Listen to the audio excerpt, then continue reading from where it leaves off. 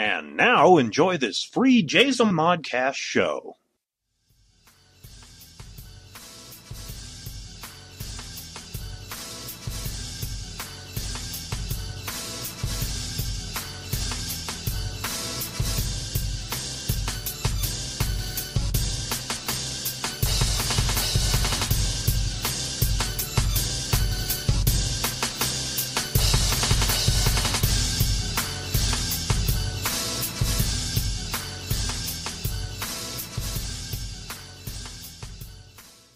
Welcome to Flashback Fridays. I am David K. Montoya.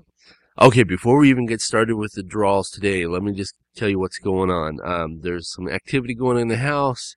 We're just around the corner from Christmas, and I've actually been trying to wait for some quiet time to get some recording done. Unfortunately, that's not going to happen. So what we're going to do is we're just going to try to ignore this background noise.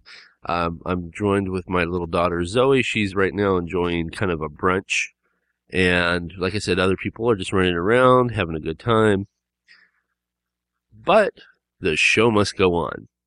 So, welcome back to Flashback Fridays. I am your host, David K. Montoya. And what we do here, if you're brand new to the show, is we'll go into our library of podcasts. We're going to pull 3 podcast shows, and we're going to listen to them and enjoy them, and then just put the Wayback Machine where we found it after we're done. Okay, so without further ado, let's go ahead and jump into Flashback Friday. Okay, got my little bucket here full of all these podcasts. So let's just mix it up really good.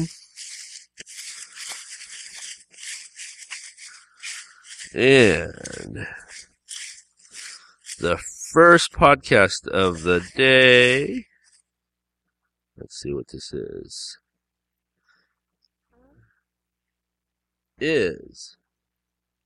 the Movie Madhouse Special Number 2.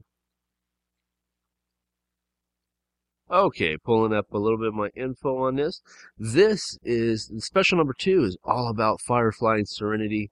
It was recorded August 22nd this year, 2013. And the synopsis of that is, Mike, Rob, and Jason are joined by special guests Laura, Tamara, and Tally, and Xander, as they explore the verse of Joss Whedon's Firefly TV series and feature movie Serenity.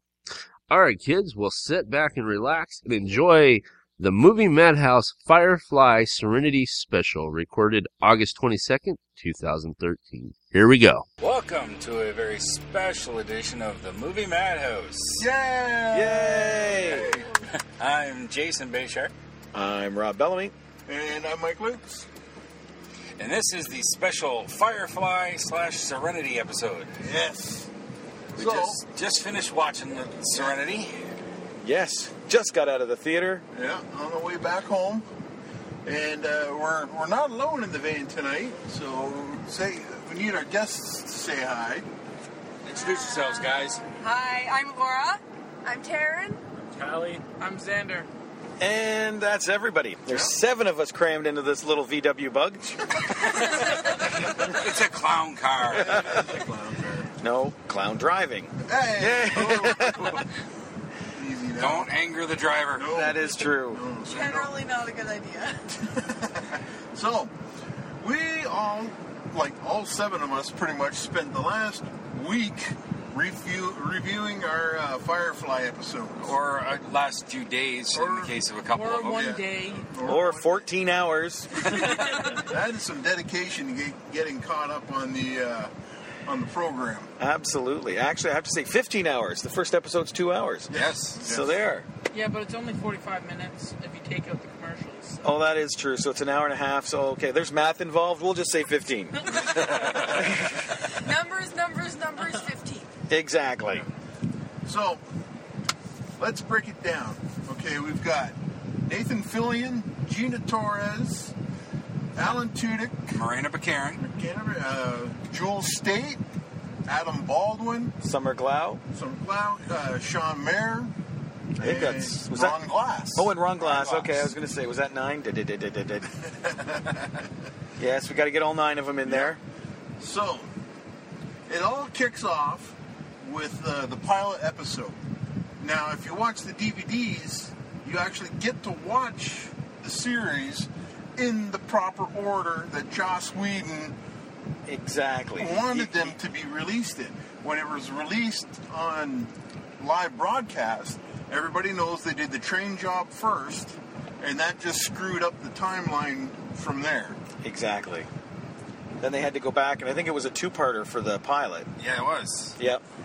Now, I didn't watch it when it originally aired, but I remember hearing very quickly about they ran it out of order, and then they kept, I guess they changed its time slot and changed what night it was on. Considering only 8 episodes ever aired, it's hard to screw it up in that amount of time. Well, No kidding. leave it to Fox. Fox Exactly. will find a way to screw up any kind of Joss Whedon programming, because they did the exact same thing with Angel and Dollhouse. I don't know if he was Dollhouse was on Fox, but Joss just, I don't know, it's something against him that he cannot get a full series run of a fantastically written television program on. Well, I thought it was so funny. Fox says, we want a Joss Whedon show. He can, whatever he wants, we'll put it on the air. So he gives them the show, and then they say, no, we got to do it this way. You did it No, wrong, Joss. you wanted Joss for a reason, Yeah. and then you mucked with it. And Yeah. now you know they're kicking themselves. Oh, huge. Oh, I hope so, because the mouse is digging what Joss is bringing right now. Yeah. Oh, huge. Oh, you know, the box office in the theaters, and, you know, one of the most anticipated new shows to come out in the fall. Absolutely. Oh, that's Agents right. of S.H.I.E.L.D. Yep. Zombie Coulson. I'm still waiting for that. There's a nice picture I saw online. It's got Joss Whedon, it's got Coulson, and it's got Nathan Fillion standing there together. And Josh is kind of holding his hand over Coulson's eyes to disguise that it's Coulson. Okay.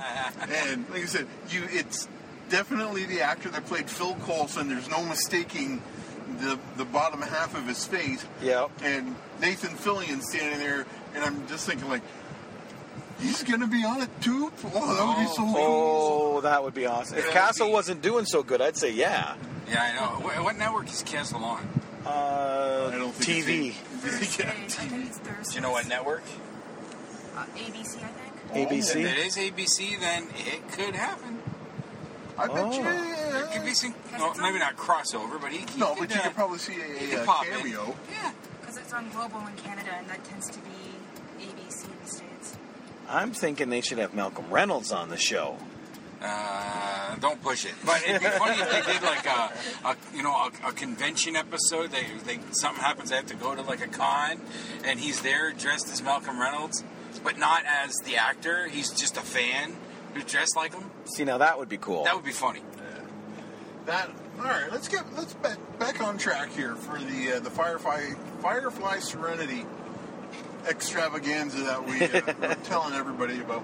So there was only 14 episodes. 14 episodes. 14 episodes. 8 hit the air.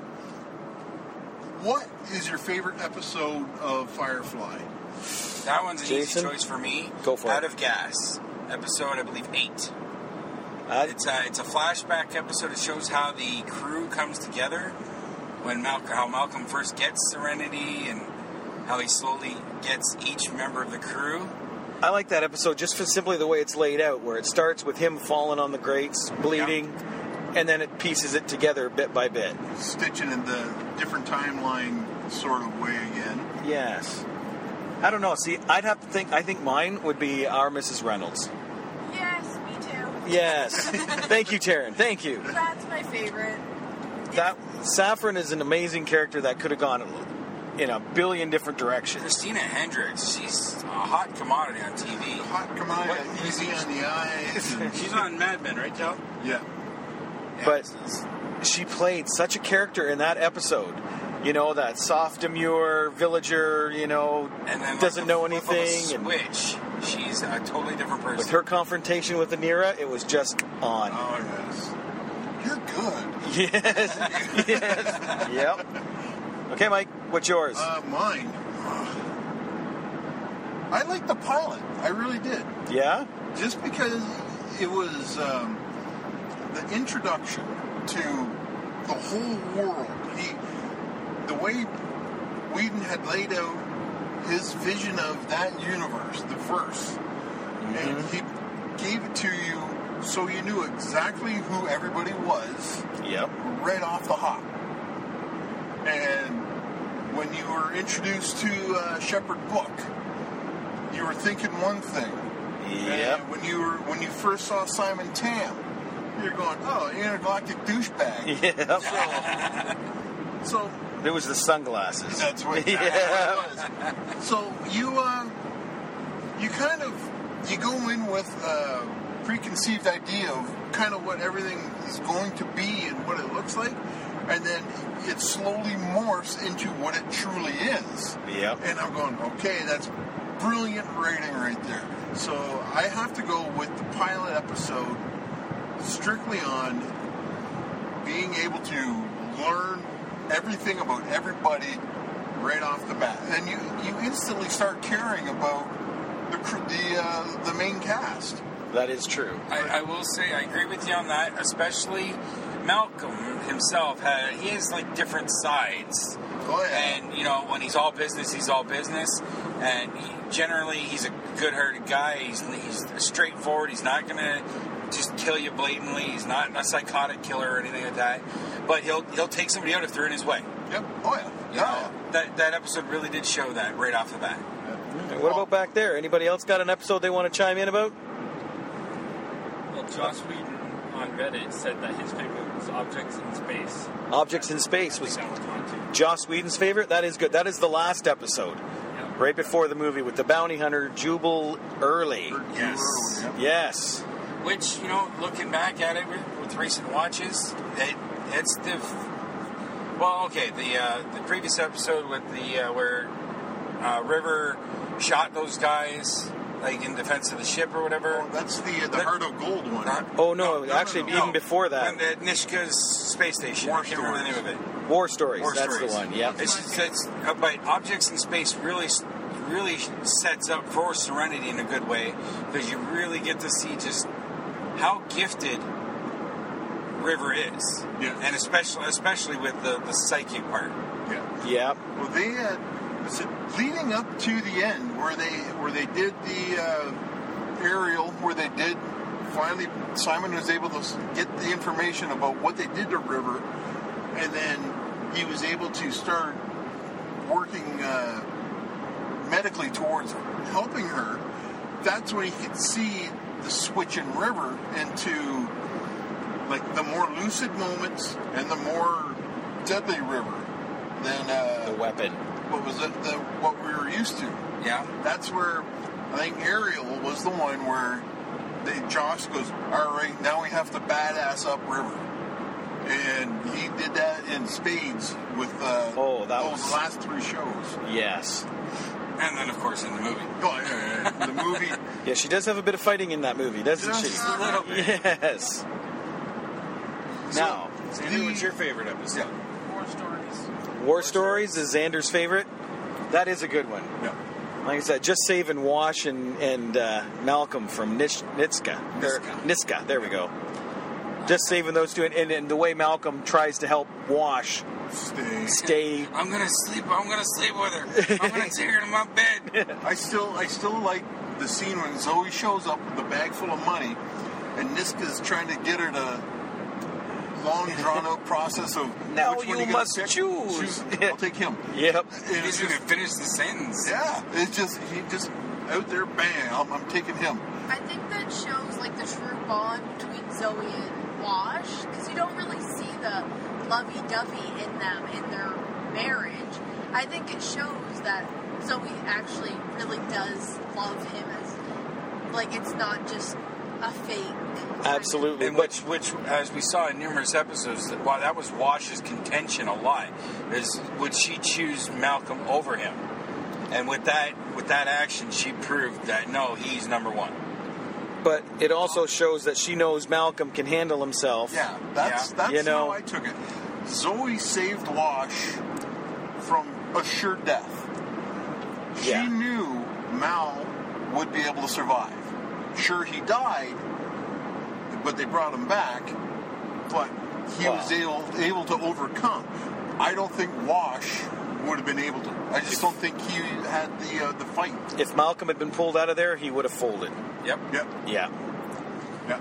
And like Zoe even said when she brought Wash back, she goes, Niska's going to want to keep him alive for a couple days. She already knew that. Yeah. And was planning everything accordingly. That, that's Niska, where that was a great recurring character.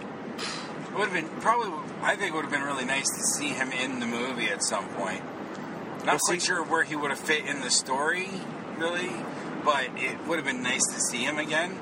That story arc actually brought about one of my most favorite scenes. Is at the very end of The Train Job. Where they have the guy on the ground. This is all the money. You give it back to him. The guy goes, keep it. You're going to need it because he'll find you. And they kick him. He goes into the engine. Splatter. They bring the next guy over. And Mal goes, this is the money. He goes, no, I'm with you. You're good. Yep, I agree with you 100%. Yeah. That was beautiful. It was just excellent writing all the way around. That's the thing about Joss Whedon. His scripts are not like what you'd expect. They're a little bit off kilter. They banter a little more. It's almost natural. Yes. A touch on the silly version, and they're just not normal. Like even just Malcolm's not even, I wouldn't even call them one-liners. The way he reacts to things, like in the very first episode when he opens the crate and there's a body, there's River, and his own reaction is, huh. Yes. This a simple thing like that, you don't see that in a lot of those shows. Mm-hmm. They always do like some sort of long speech, or it's all like eloquent. Well, even in the movie, when he comes into the lounge there and Jane's all up in arms, he goes, what, you want to be captain? Jane goes, yeah. He goes, well, you can't. Whoa, I wasn't expecting that. Yes. Like I said, very natural conversation. They seem like real connectable people, even though it's placed almost 500 years in the future. Exactly. You can still manage to connect to them. Yeah. And their reactions, like in Our Mrs. Reynolds, when Saffron, now that you're done your dinner, do you want me to wash your feet? He doesn't say anything. He just looks and just walks away. Exactly. He had no reaction to that. Exactly. There was no banter, like you said, Jason. It's just the reaction. It all boils down to picking the right actor for that role. And Nathan Fillion as Malcolm Reynolds, I think to do that, he's always got a role for life. Everybody will always see him as Malcolm Reynolds. Yep. Just the same as you've got Hugh Jackman as Wolverine, and so everybody has their role. Yeah. I just can't see another actor bringing that kind of cachet to the role that Nathan Fillion did to Malcolm Reynolds. He played. To me, it seems like he was the everyman. Yep. And he's just trying to survive. He's doing everything he can to survive and keep everybody in the air and flying. And woe will be to the person that crosses Mal or hurts his crew in any way. Exactly. Like I said, it's just looking after me and mine. But he is the everyman, and especially in the movie, he's not a tough guy, like not a tough fighter. He's great with a gun, yes, but he gets his ass handed to him a lot. He just keeps getting back up. Well, see, that makes him tough. Like he's gonna be the last guy standing in any fight that he gets into because he's so damn tough. Yep. Like he may not be the most physically intimidating guy. He's not Jane by any stretch of the imagination. No. But he will beat Jane every time they fight because he will get up more than Jane will. Yep. That's my take on Mal. Oh, I believe it. Yeah. Well, Zoe is probably the scariest of them all. Oh man, yes. And like she's just. That's one person you never see get angry. No, but not until the movie. No, and not even so much in the movie. Like you see the darkness coming, but I don't think you fully see it. It's the quiet ones you have to be worried about. Yes. Yeah. Like Exactly. even again in the movie when they're in the lounge and Jane starts badmouthing the Battle of Serenity, she just says, "You want to leave this room right now." Yeah. Because bad things are about to happen if Jane kept talking. Exactly. And I don't think anybody can stop Zoe when she gets going. If she really got going, I don't think there's any stopping her until she's dead. Nothing in the verse. Nope. No. No power in the verse can stop me. No. Okay, well now since we're going down characters, I guess you'd say Wash would be next. I love Alan Tudyk. I don't think I've ever seen him anything I didn't love him in. He has a wit. I don't know if it's written for him or if it's him, but his characters always have that wit. No, it's him. It's definitely the actor coming out. In A Knight's Tale. Yeah. Oh yes. He just plays that bumbling. Not maybe not bumbling, but just angry idiot. Yes. Pain, lots of pain. Yep, that's his Not answer very to eloquent, everything. but he's ready for a fight. Don't cross him, and he's always hungry. Same in 28 Days. Yes. 28 days. Yeah. The recovering alcoholic. Gerhardt. Yes. Can't keep a plan alive. Tucker and Dale versus Evil. He was the straight man in that. That was fantastic. That was a funny movie. Have you seen that? I have not seen that you one. have to see that. It's the psycho redneck, psycho hillbilly type movie. Flipped it. Yes. Really? Yes. Taken from a different perspective, a different angle. It's so well done. It is something like it is an original take on that. It's basically you have Alan Tudyk and the guy that played the funny guy in Reaper, the big guy. I can never remember his name. His name was Sock on Reaper. Yeah. The best friend, the chubby best friend. I'm drawing a blank. But I cannot remember his name. I can picture him. Never remember his name. Yeah. He hasn't done a whole lot. No. Anyways, so they just played two good friends going up to Alan Tudyk's uncle left him a cottage or something like that up in the woods, a cabin up in the woods, and they're going to fix it up because that's going to be their new hangout place. Well, they kind of run afoul of your SUV full of atypical horror movie characters. The college kids out for a party. Yeah, you got your jock, your slut, the stoner. Okay. You got everything. So they kind of run afoul of them at a gas station. And according to every other crazy hillbilly movie, that's when the hillbillies start going after the kids for revenge. Okay. Tyler Labine. That's his name. Tyler Labine, yeah. Thank you, Telly. So they get to Tyler and Alan get to the cabin. They start fixing up the cabin. Well, the kids they do the thing and everything gets hot. And the one kid freaks out that they're in the woods and they're going to kill us. And all of a sudden, the kids start bumping themselves off in the most horrific ways. But it's all accidental. It's all accidental because they think that the hillbillies are coming after them. And the hillbillies, there's a wood chipper scene. Uh-oh. It's just, I think it was Alan Tudyk is throwing stuff into the wood chipper. And I think it was the jock was going to go tackle him and take him out. Well, Alan moves, and the jock jumps right into the wood chipper. Oh, man. So Alan goes, he just committed suicide. These kids are on a murder-suicide pact. Yeah. Oh, it is a fantastic movie. Okay, I think you sold me. I got to check it out. Yeah. It is definitely different. Yeah. Now we go to Who'll be next? Jewel State, Kaylee. Who has got to be the absolute heart and soul Oh, big time. of Serenity. Yeah, just she's the pure innocent one. Yes. I wouldn't say that. I wouldn't say innocent. Well, innocent other than the fact that she likes sex. Yes. Yeah, and that With the doctor. episode. Well, our first introduction to Kaylee is in Out of Gas. Oh, when she's first introduced to the ship. When she's first introduced to the ship by Yep. the original mechanic, because they're banging away in the engine room. Yep. Not so And innocent he there. says something's wrong. He says, "No, that's not the problem. I noticed the problem while I was laying on my back." Yes. So Kaylee is I think is the heart and soul of that group. I don't think Mal would be able to function on it, like, after bad events happen without Kaylee. I think Kaylee's kind of like Mal's rock, because anytime Mal has something bad happen, Kaylee's right there comforting him. She is the silver lining She girl. could put the smile back on his face. Yeah. Yep. Even with her first introduction to Book, when they're standing outside on Persephone. Yes. She goes, you want to come in our ship because you don't care where you're going. You know, I can see that about you. You're not looking at destinations. You're looking at the ships, and our ship's the nicest. Yep. And we have Adam Baldwin as Jane Cobb. Jane. The greatest Baldwin in Hollywood history.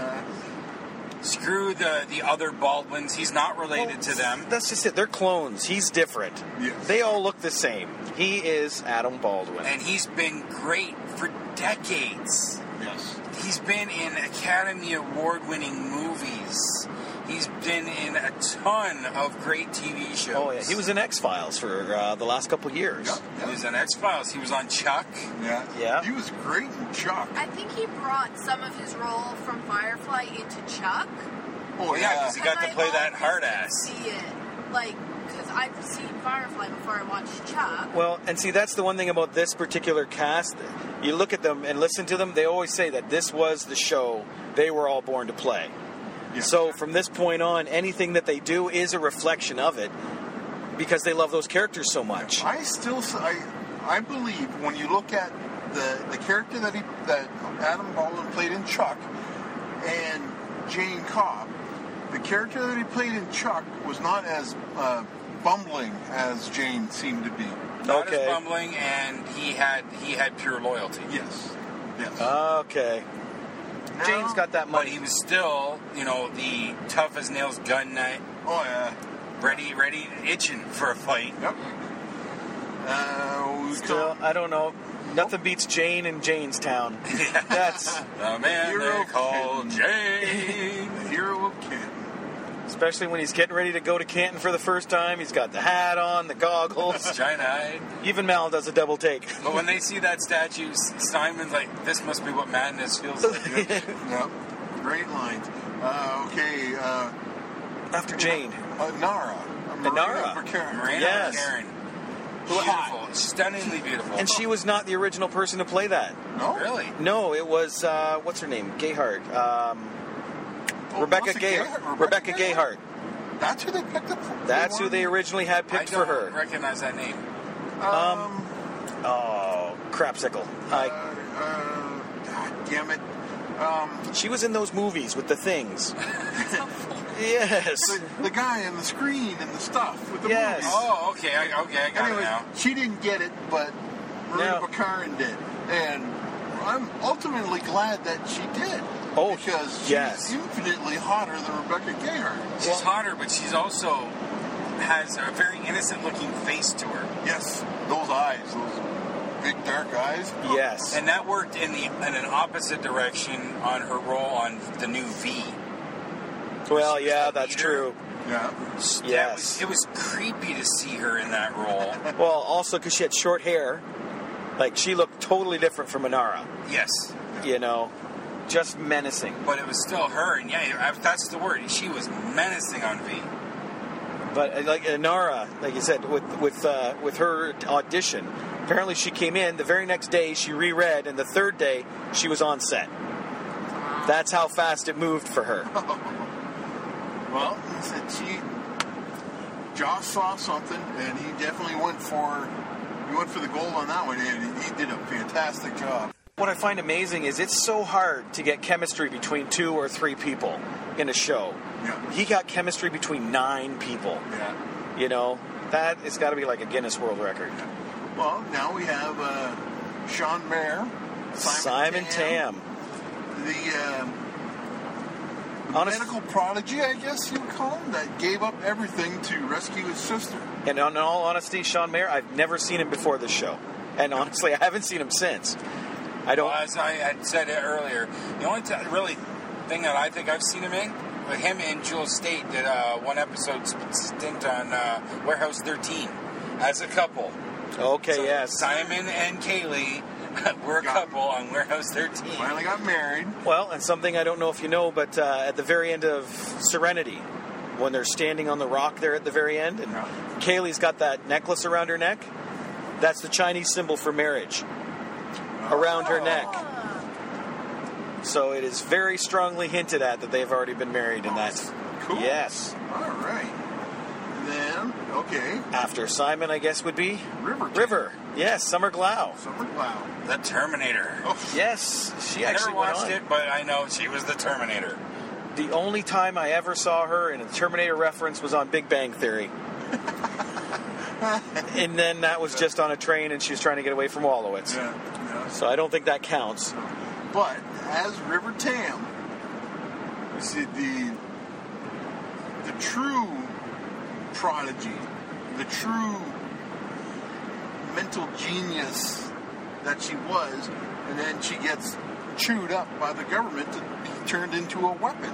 Exactly. And Summer Glau was amazing pulling that off. Her acting ability just knocked it out of the park every time. Degree of difficulty for the 9 people, I'd say she had the hardest. Yes. Yes. Because she went from almost psychotic to completely lucid. Well, she was With a 0 to snap. 60 kind of character. Yes. And like you said, it didn't take very much for her to go from 0 to 60 and then back. Yep. And you just went, okay, like, And to be completely random. yeah. The- And In the movie, the chase scene with the Reavers. yes. Gets in the ship and everything stops. They pan at her and she says, I think I swallowed a bug. Such a innocent. There's an actress who's I'm going to say she's kind of breaking out right now, who's really showing that same kind of potential.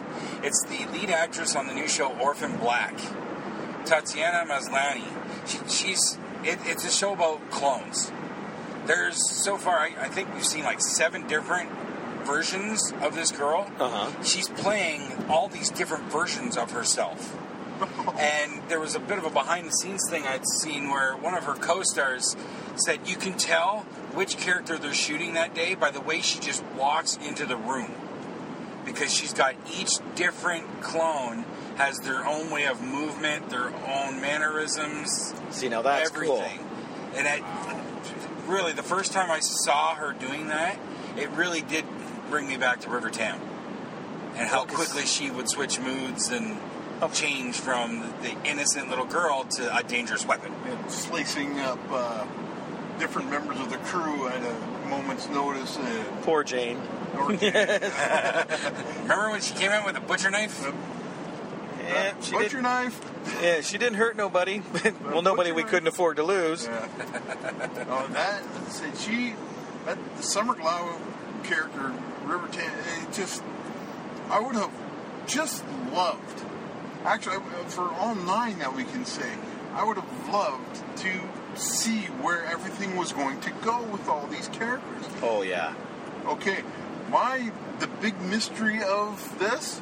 Ron Glass, Reverend Book, Yes. Shepherd Book. What was he? They hint at it 3 times in the show. Huge Once in the hits. movie. And once in the movie that he's not a normal shepherd. No. No. He said his tactical knowledge that he brought to some of the situations, you're going, Yeah. what is this guy? Even when he got shot. Yes. They pull And up he to has the a Alliance card cruiser and boom, in he goes. Yeah, they just took him with no questions asked. Just get him to medbay.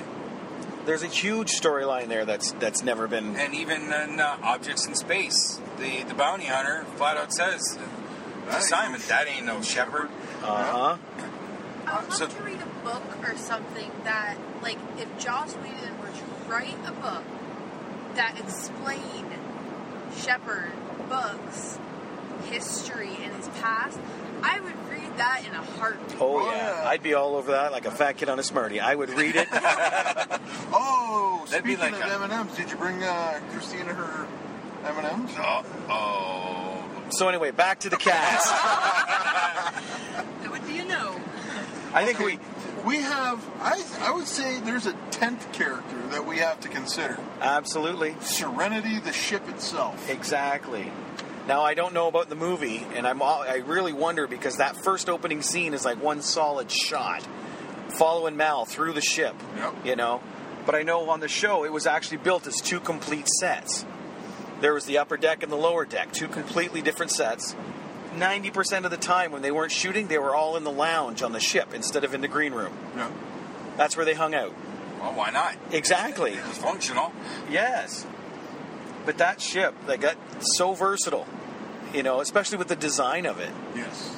Definitely different than any other ship you see. Oh yeah. I'd say the closest spaceship of any like TV or movie that I've seen anything like that, closest thing that comes to mind would be the Millennium Falcon. Yes. As a Just home in in its design. space. Oh, like, okay. As a home in space, I would have to agree with the Millennium Falcon. It's not straight corners. It's got nooks. It's got crannies.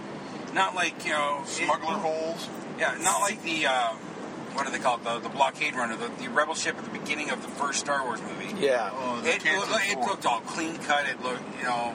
Yeah. It Well, was dirty and used. Well, see, that was the draw of Star Wars at that point. I think that's the draw of Joss Whedon's universe here. It's not a pristine universe.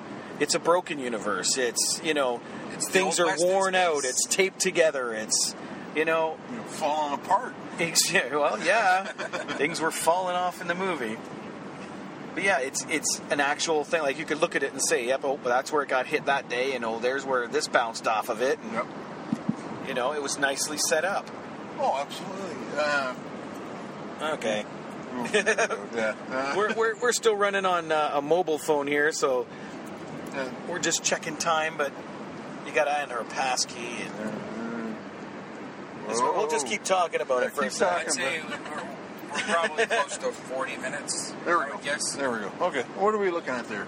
Okay, it is telling me 33 minutes and 34 seconds. Not bad. Yes. Pretty good. I hope I got a. All right. So we kind of broke down the characters. We talked about our favorite episodes. Now, what I really liked about the show was the dialogue between all the characters. They talked like everybody would talk. Like I said, the chemistry. Yes. It's just, You know, especially Kaylee. She came from a small, like, backwater village type planet. Yep. She didn't really have schooling, so you could just hear every time she talked that she maybe not use proper grammar. I don't think her anybody words on were that very ship used cut proper off grammar. and contracted. You know, she used a little bit of different slang. I like that. I think it was in Shindig when Kaylee dressed up and she became the center of attraction Yep. when she was talking about ships. Yeah. And her such an in-depth knowledge of ships and the mechanics of ships, that's what, like, you go, okay, you don't expect that from her. Oh, no, not at all. And then said she starts laying science down on everybody about these ships, and they get blown away. And she's like talking about the ships. Yeah, and the 2000s, that's just the 1000 with a different paint job. Yeah. Yep. Well, that's just it. It's like she even says it in the lounge, I think. It's just when engines are broken, she knows what's wrong. Yeah. It's just a natural thing for her. To her. Yeah, exactly. Engines talk to her. That's how she described it. It's just a natural ability. And, okay, I don't know where I was going with that. But it's a natural ability. Yeah. I'll just leave it at that. She's like, as mechanically inclined as she is, you have to say Simon is more medically inclined, because those two, each person had a job on that boat. Yep. And you couldn't really have them cross with each other because nobody was as good as the person that was assigned to that job. Mm-hmm. Because nobody could put a ship together like Kaylee. Nobody could fly like Wash. Yep. And nobody could fight like Mal, Jane, and Zoe. Mm-hmm. And Nobody was doctoring like Simon. No. And nobody was preachering like Buck. Exactly. Nobody was nearly as crazy as River. Yeah. Sorry, Xander. River touches in a whole bunch of different areas that way. It's like family. That's exactly what it was. First time yeah. for me seeing this in English, it was like sitting down, having a discussion with your family, and watching the siblings go at it. Like But this. wait a minute.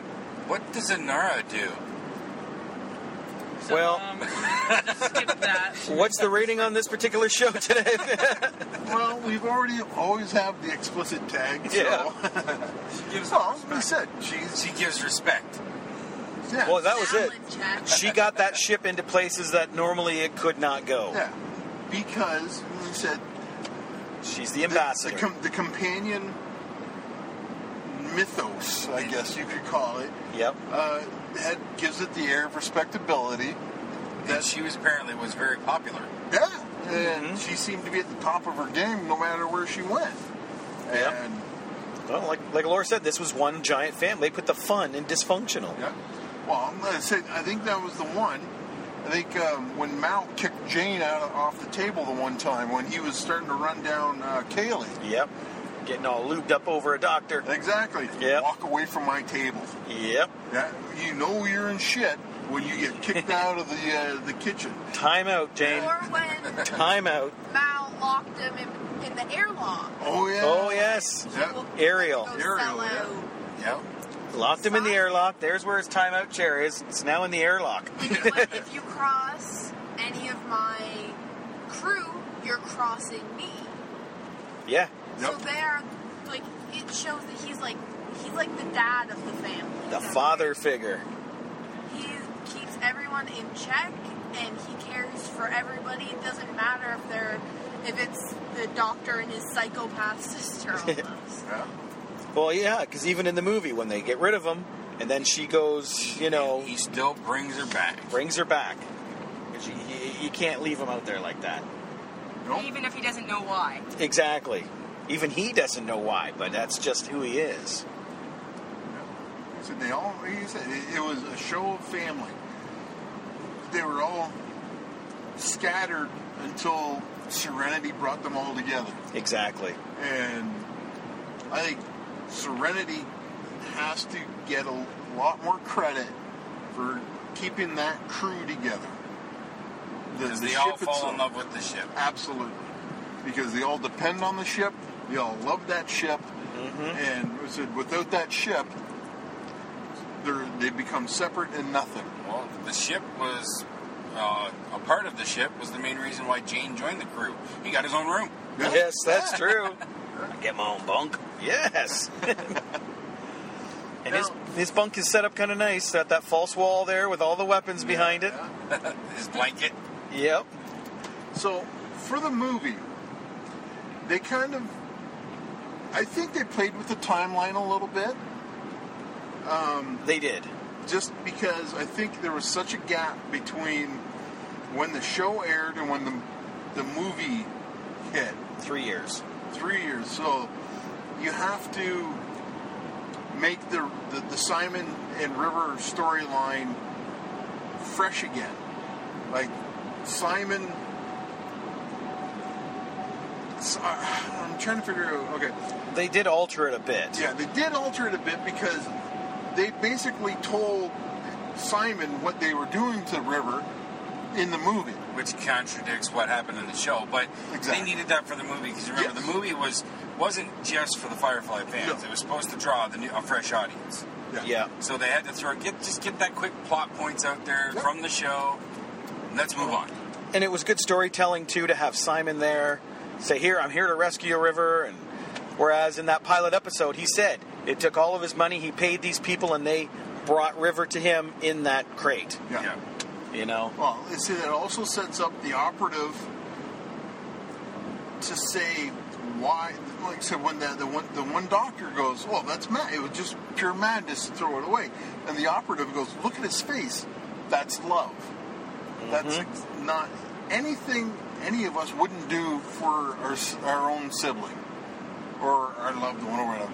We would do exactly what Simon did, and that's how they perfectly springboard that movie into where it's going." The biggest thing that I was so happy that they delved into in the movie was the Reavers. They just hinted at the Reavers on the show. Always curious, what exactly are the Reavers? Well, they kept saying in the show that they were the people that went to the edge of space and went mad. But they almost kind of implied at one point, at least that I felt like it, that they were almost more zombie-like, not rampaging like they are. I I kind of got the zombie vibe off of the way they were described in one of the episodes. What was that one episode called? Safe? No, that was the which one? The one where they find the ship and there's only one survivor. Bushwhacked. There we go. That is a good one. That, when he turns himself into a reaver, there's no zombies thing there. He's all over the place. Yeah. But see, the visuals of what he'd done to himself went by so quick, it was really hard to make out for me. Well, Jane says, cutting on his face and stuff like that. Yep. And so it's... And even when they pull him out of there, they accuse the crew of Serenity of assaulting him, basically, because his tongue is cut out. Yeah. Yeah. No, I think the Reavers are the boogeyman that scares everybody. Yep. That's even referenced in there. Jane says that. Yep. And even the Alliance are afraid of him. Oh yeah. Because the big climax of Serenity when they come barreling through the ion cloud. That is the best. They immediately switch targets. The best visual in that movie is that Serenity comes out of the cloud. Everybody's ready to fire at Serenity, and then this other army pours out of the cloud behind them. It's beautiful. It's an army of their own making. Yes. Yeah. But they didn't know that, of course. This is true. Yes. But you got it. But that's irony for you. Yeah, no doubt. That is. And you gotta hand the visual designers of the ships and whatnot. You gotta give them some great props because the Reaver ships were all so weird and clunky, and they all work differently. You see the ones that kind of lasso the other ships and swing them out of orbit. Yeah. Kind of looks like they're pieced together, like they just kind of mash. Which they are. That's things exactly together, it. Just to kind of. Well, just enough to get them to fly. Yeah. Yeah, that's why when Mal told them to just get the pieces of the ship that Shepard had shot down, to stick on to Serenity just to make the Reavers think, yeah, they just smushed a whole bunch of pieces of metal together. Cut it open where it won't make a difference. And Yep. It's just that whole series, the TV series. It's a crying shame that it died as quick as it did. Yes. It is just like a robbery to science fiction and good TV fans all over the world. It's just like... Handled properly, that could have gone on many seasons. Oh, absolutely. And there's never ever been an explanation as to why they messed with it like they did. Why is there? No. That's going to be a secret that'll go down forever. But I do have to say, one of the best April Fool's pranks was perpetrated on Firefly fans. Netflix. Oh, Netflix this year. Yeah. On the bottom of the Firefly tab, they put the new episodes. Oh, sweet. Horrible. What a tease. Yeah. So nicely done. Yeah. So that was probably one of the greatest pranks I had ever heard. Well, see, I think both the TV show and the movie, unfortunately, well, I can't say the TV show, but the movie kind of did itself in, only in the fact that they were planning on multiple movies. Yeah. So, of course, every actor coming in had to sign multiple contracts, you know. Two of them could not commit. So... Two of them died. Yes. So... Yes. Two of the main characters are killed off in this. And I think I was speaking to Jason about this. I think that's what pushed people away from the movie, is it broke up the crew. It broke up the family. Well, even still, like, you look at some of the... I think it was in Objects in Space, they already say Shepard Book has left the ship. So they'd already just started to break up. And Inara had left too. Exactly. So they're already starting to break up the crew. But you have to remember, that's on a TV show getting ready for a second season. This is a movie, and they are... Like, well, as we saw in the movie, Inara was gone from the ship at the end of the series. Yep. She's back. Yeah. I think in their heart of hearts, they knew that they were only going to get one movie. I really do. I do. I don't. I personally feel they said that's why Josh killed Book and Wash. Oh, you think it was for the story? Yeah. Okay, because at the end of the series, Joss talks about Zoe and Wash and says that is the couple that he's always dreamed of in TV, and that's a couple he wants to take further and would never split them apart in his interview. Yeah. But in the movie, though, like I said, basically those two could not confirm multiple movies, and Joss had to write around them in the event that a second movie came around. So that probably broke his heart to do that. Oh, yes. I'm assuming I'm going to the right spot. Yeah. To your place. Oh, mine? Oh. Yep. All right. All right. Well, I think we're getting close here. We're at the 47-minute mark. I think we're not that far away from my house. I can keep driving around the block. Well, okay. Just before we wrap up, what's the newbies? What's your perspective on Firefly Serenity? Hal? Amazing. I was really impressed. I had seen it in German, and it's not even close. Because of the translation? It loses a lot in translation. They don't understand sarcasm in Europe, so a lot of the jokes just didn't make sense. Explains why they don't get Americans. Yeah. What do you think, Xander? I was very upset because I knew that it was only one season, and after that one season was done, I was just very upset that I couldn't watch any more other than the movie. I am with you there 100%. Yep. Taryn? I've always loved Firefly. My dad got me into it a few years ago now. I've rewatched the season a few times. I've watched the movie I don't know how many times. So I caught up in the past few days knowing I was coming. I've always really loved it.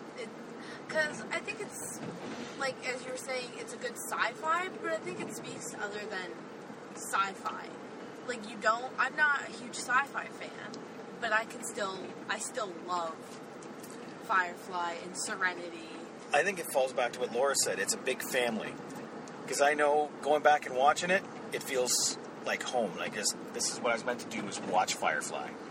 And while it does fall under the sci-fi category, in my opinion, there's not much sci-fi to it. Yeah, there's the spaceship, but it's not like we see interstellar space battles and whatnot. No, the ship, they could be in the back of a truck or on a boat.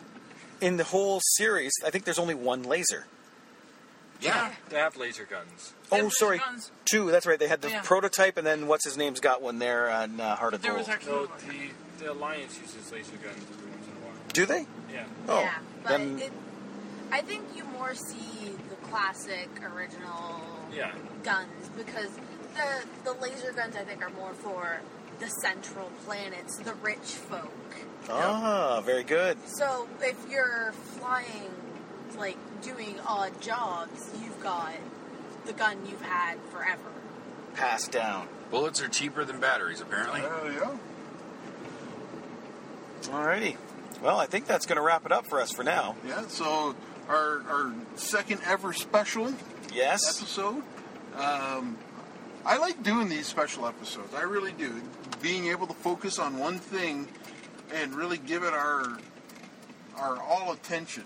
I would like to think we can do some more somewhere along the line, but yeah, I think it's time we gotta put Firefly and Serenity to bed, boys. Yeah. I don't want to. Yeah. Well, if you have any more suggestions, get a hold of us. TheMovieMadhouse@gmail.com. Yeah, you can also look for us on iTunes, On the Facebook page, Movie Madhouse Facebook page. On Stitcher. and themoviemadhouse.com for to listen to the latest podcast. So I guess we're going to wrap it up for tonight. So for Mike and Rob and Jason, we'll talk to you next week. See ya. Bye. And you got to do the passcode. Okay, so we're not completely over yet because I can't hit the button. But we'll eventually have this in the can here. And there you have it, the Movie Madhouse Serenity Firefly special. And if any of you were actually curious about this, yes, they were recording in a moving vehicle.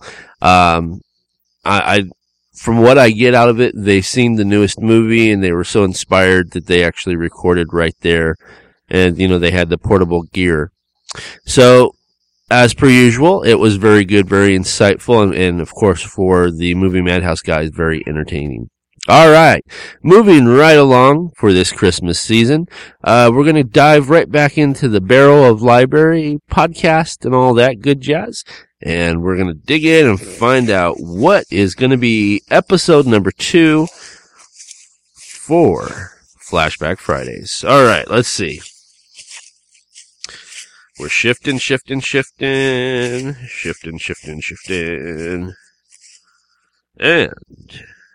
let's see. I've got one here.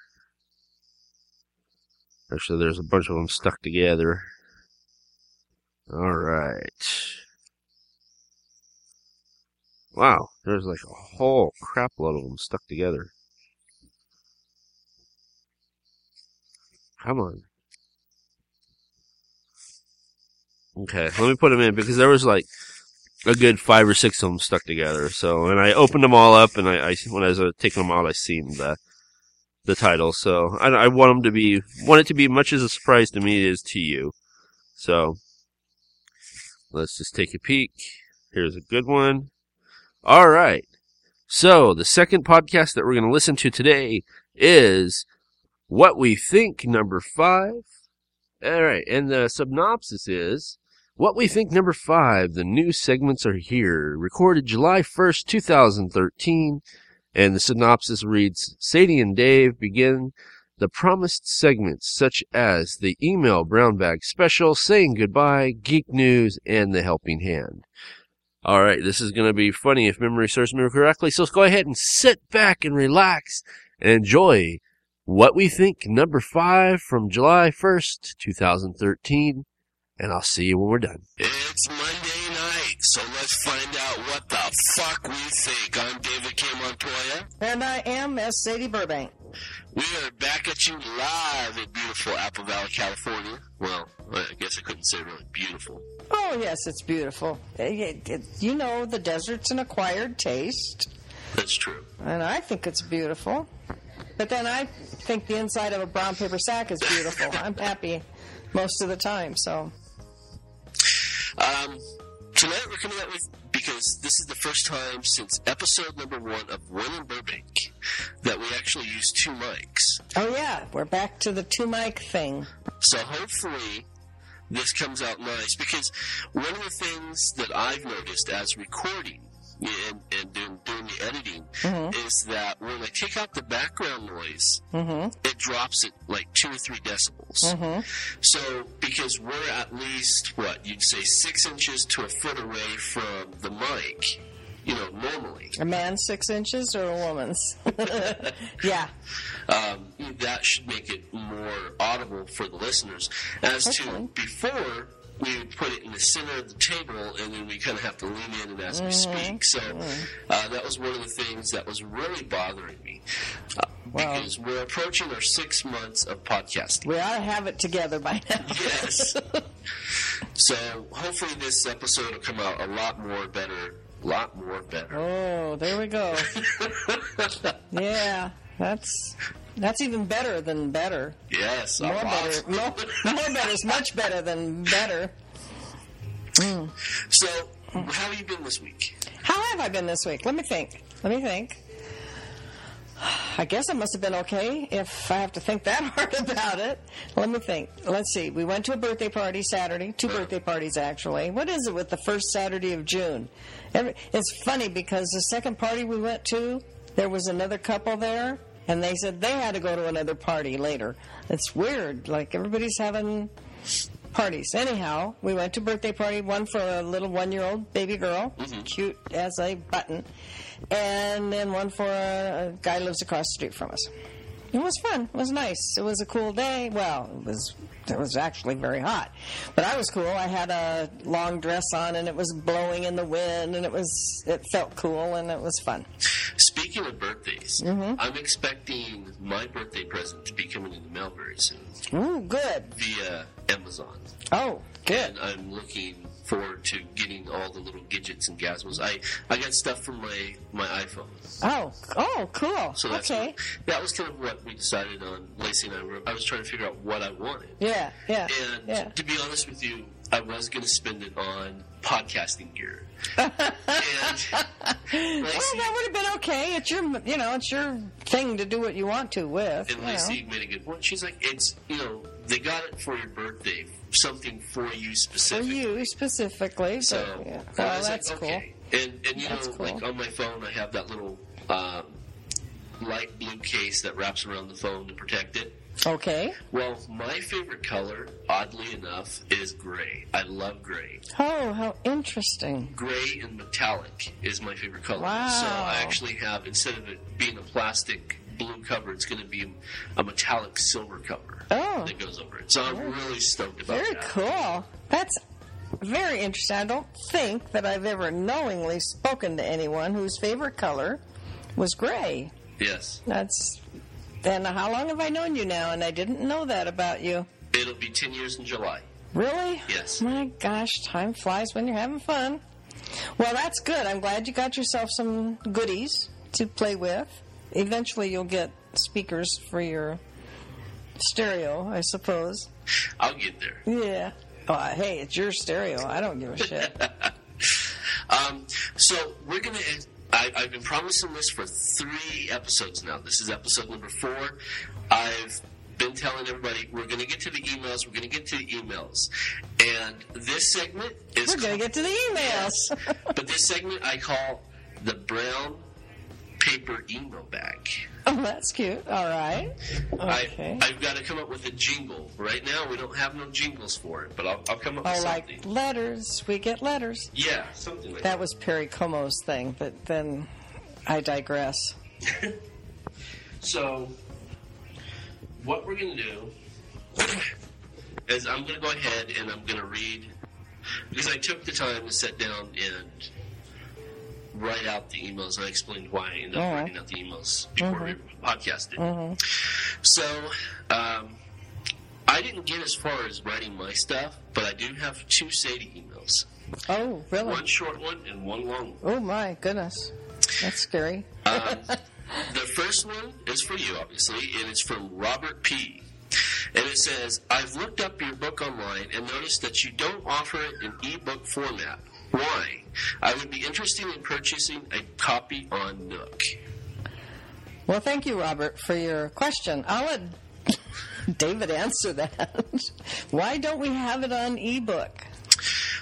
One of the things that we do is we have a contract with, not with Nook, unfortunately. We actually have a contract with Kindle. And if you were to go to Amazon and Google for a Kindle book, you will find Red Hills, Green Vines, and Dried Monkey Meat in e or digital format on the Kindle. Unfortunately, our distribution license is strictly with the Amazon company, so we are not spreading out to other e-readers. Okay. It's an exclusive. But anybody who has access to Amazon has then access to Kindle, right? Well, even at that, you can go... who's this gentleman's name? Robert? Robert can go, and he can get on his laptop or his PC, and whether it be Macintosh format or Windows format, he can go and he can download a free Kindle reader. And he can read ebooks from Kindle right there on his laptop. Now, the program is free, but the book itself is not free. Yeah. Well, that's the case anyway, isn't it? I mean, any of the e-reader books you pay for, don't you? There is. We are actually a part of another program that's connected. Is if you're an Amazon Prime member, you can check a book out for so much time. Like the lending library. Yes, exactly. Oh. And even though it's free to the customer, well, it's not really free to the customer because they actually pay like $75 a year for this. Oh, wow. Well, that's cheaper than, what, 20 books a pop? Yeah. Or $20 a pop. But so they can check out as many books as they want. But what they don't know, what they don't see behind the, what's the expression? Behind closed doors, is even even though you check a book out for free because you're an Amazon Prime member, we still get paid. Yeah, well, I certainly hope so. It's part of the KDP. I didn't write that book just for the fun of it. Yeah. Well, actually, I did, but if I get paid too, that's cool. So, Robert has an option then. All he has to do is go to Amazon. Right. Download their free Kindle reader. Yes. And then buy the book, unless he's a Prime member, in which case he can rent the book or whatever they call it. Yes, he can borrow the book. Borrow the book. For free. For free. And that's cool. Or option 2 is go buy the new Kindle Fire. It's kindergarten. Yeah. Kindle Fire HD. No wonder that was hard to say. Yes. Kindle Fire HD. Okay. And he can go and set up his own Kindle device and read it right there. See, life was so much simpler when you just went to the store, pick up the book, go to the book department, say, I'll take that one, pay the money, and walk home with it in your hand. But people like electronics, so there you go. And just because I'm assuming by the time he hears this, he's probably going to be kind of irritated because he specifically said a Nook. Yeah, well... Which is, sorry, we don't have... We're not hooked with Nook. Sorry, but... Well, before, when we ran Dark Myth Publications, we had a general contract with all the e-readers. And that was from the... you could read it on your iPad, or you could read it on the Nook or the Kindle. Now, the reason why I went exclusive with this is because out of the 3, Amazon gives you a huge cut of the profit as to where, because I hit the iStore, I hit the Nook, Barnes & Noble. I checked them all before I did all this. And for us on a business end, it's more lucrative. It is. Okay, well, there you go. It's always, the bottom line is always the bucks. So, Robert, thank you for your email. I hope this answer helps you. I hope it doesn't make a complicated answer out of it for you. It would probably be complicated. We try. Okay, the second email is for you again. And there was actually one in between, but I read this one and it was like, I got it. And it was a pain in the ass right now. I have to read it to you. Okay. And this is from Linda W. And it said, I heard on episode 20, Leaving Burbank, to email with a question or comment. I really don't have a question at this time, but I do have a comment. I'm a 68-year-old grandma, and I have fumbled around the internet for some time attempting to find something to amuse me. Yet, while I do enjoy videos on the internet, that is basically it. I do not like Facebook or Twitter, and frankly use the damn thing for information search tool. That leads me to how I found your radio show. We're in Burbank. My kids and grandkids and I were talking about vacationing in California. We wanted to visit Disneyland, which I believe was in Burbank. I now know that the Walt Disney Studios, which is in Burbank, not Disneyland. Anyway, I wanted to see what else we could enjoy while our stay, so I put in When in Burbank. The Bing thing, the Bing thing, Bing, we were just talking about Bing. The Bing thing.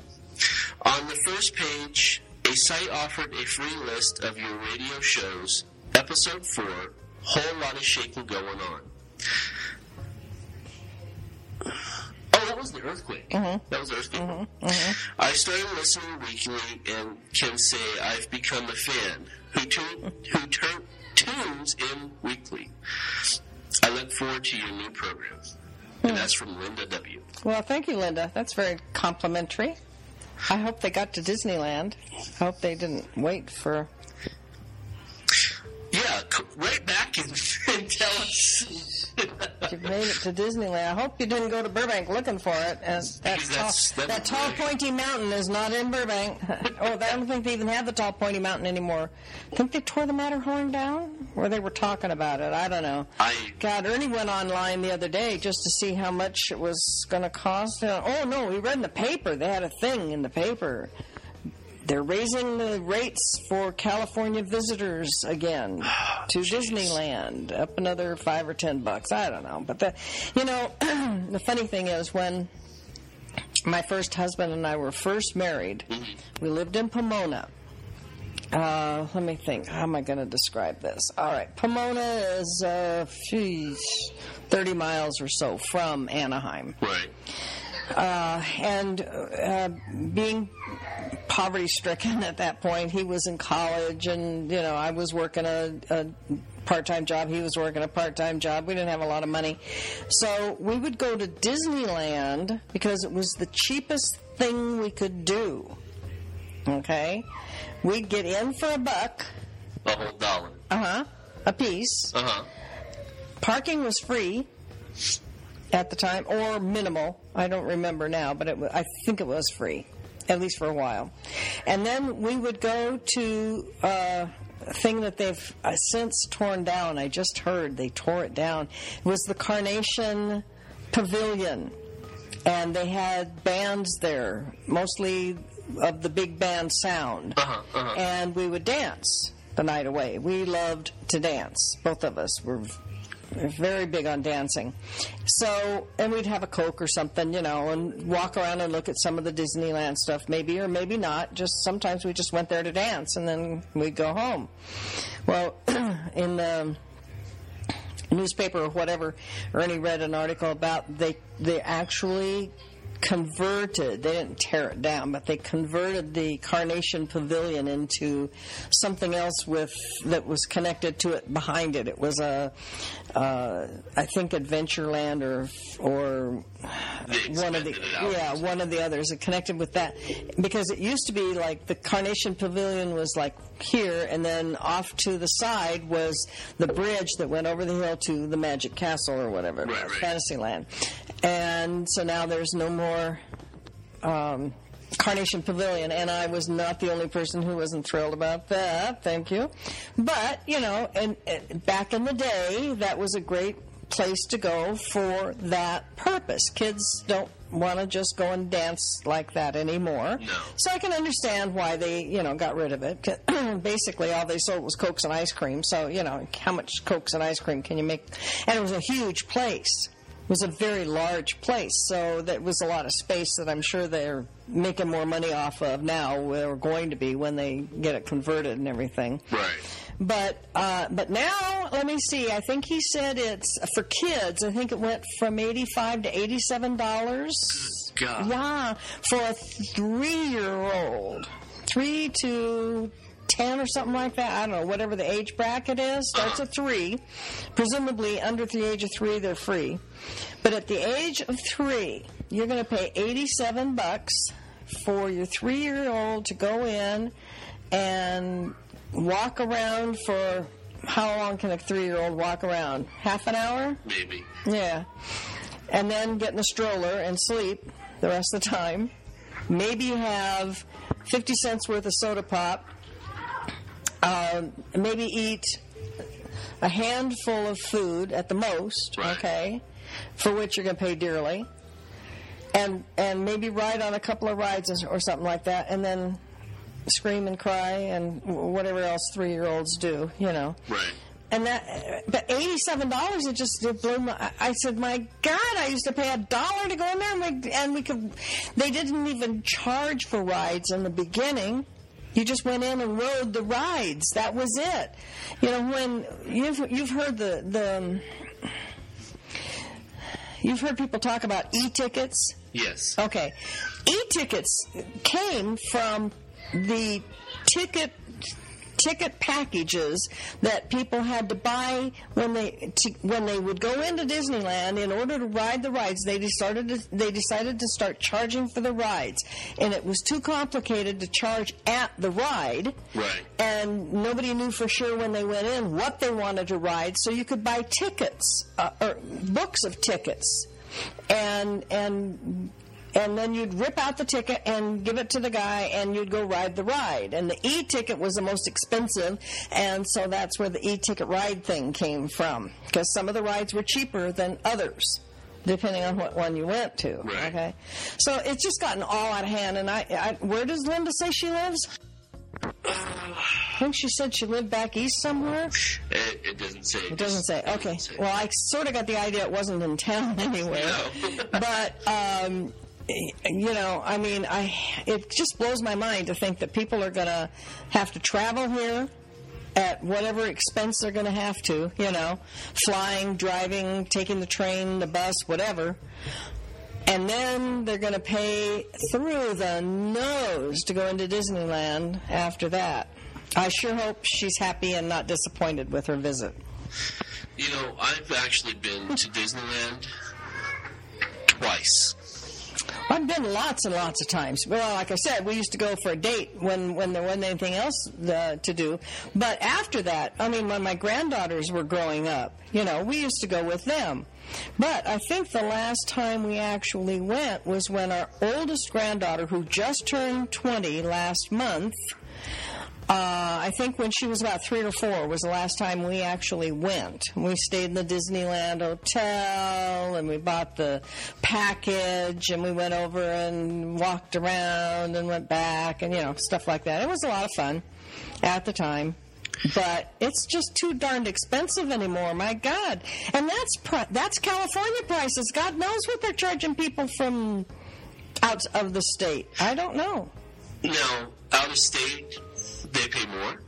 I believe so, because, they used to have that California package. A few years back, we paid $20 or something like that for a all-day park hopper or some garbage. Uh-huh. Yeah, it was cheap. And that was the California deal, because I think it's kind of like people who live in New York never go to see the Eiffel Tower. Right. Yeah, the Statue of Liberty.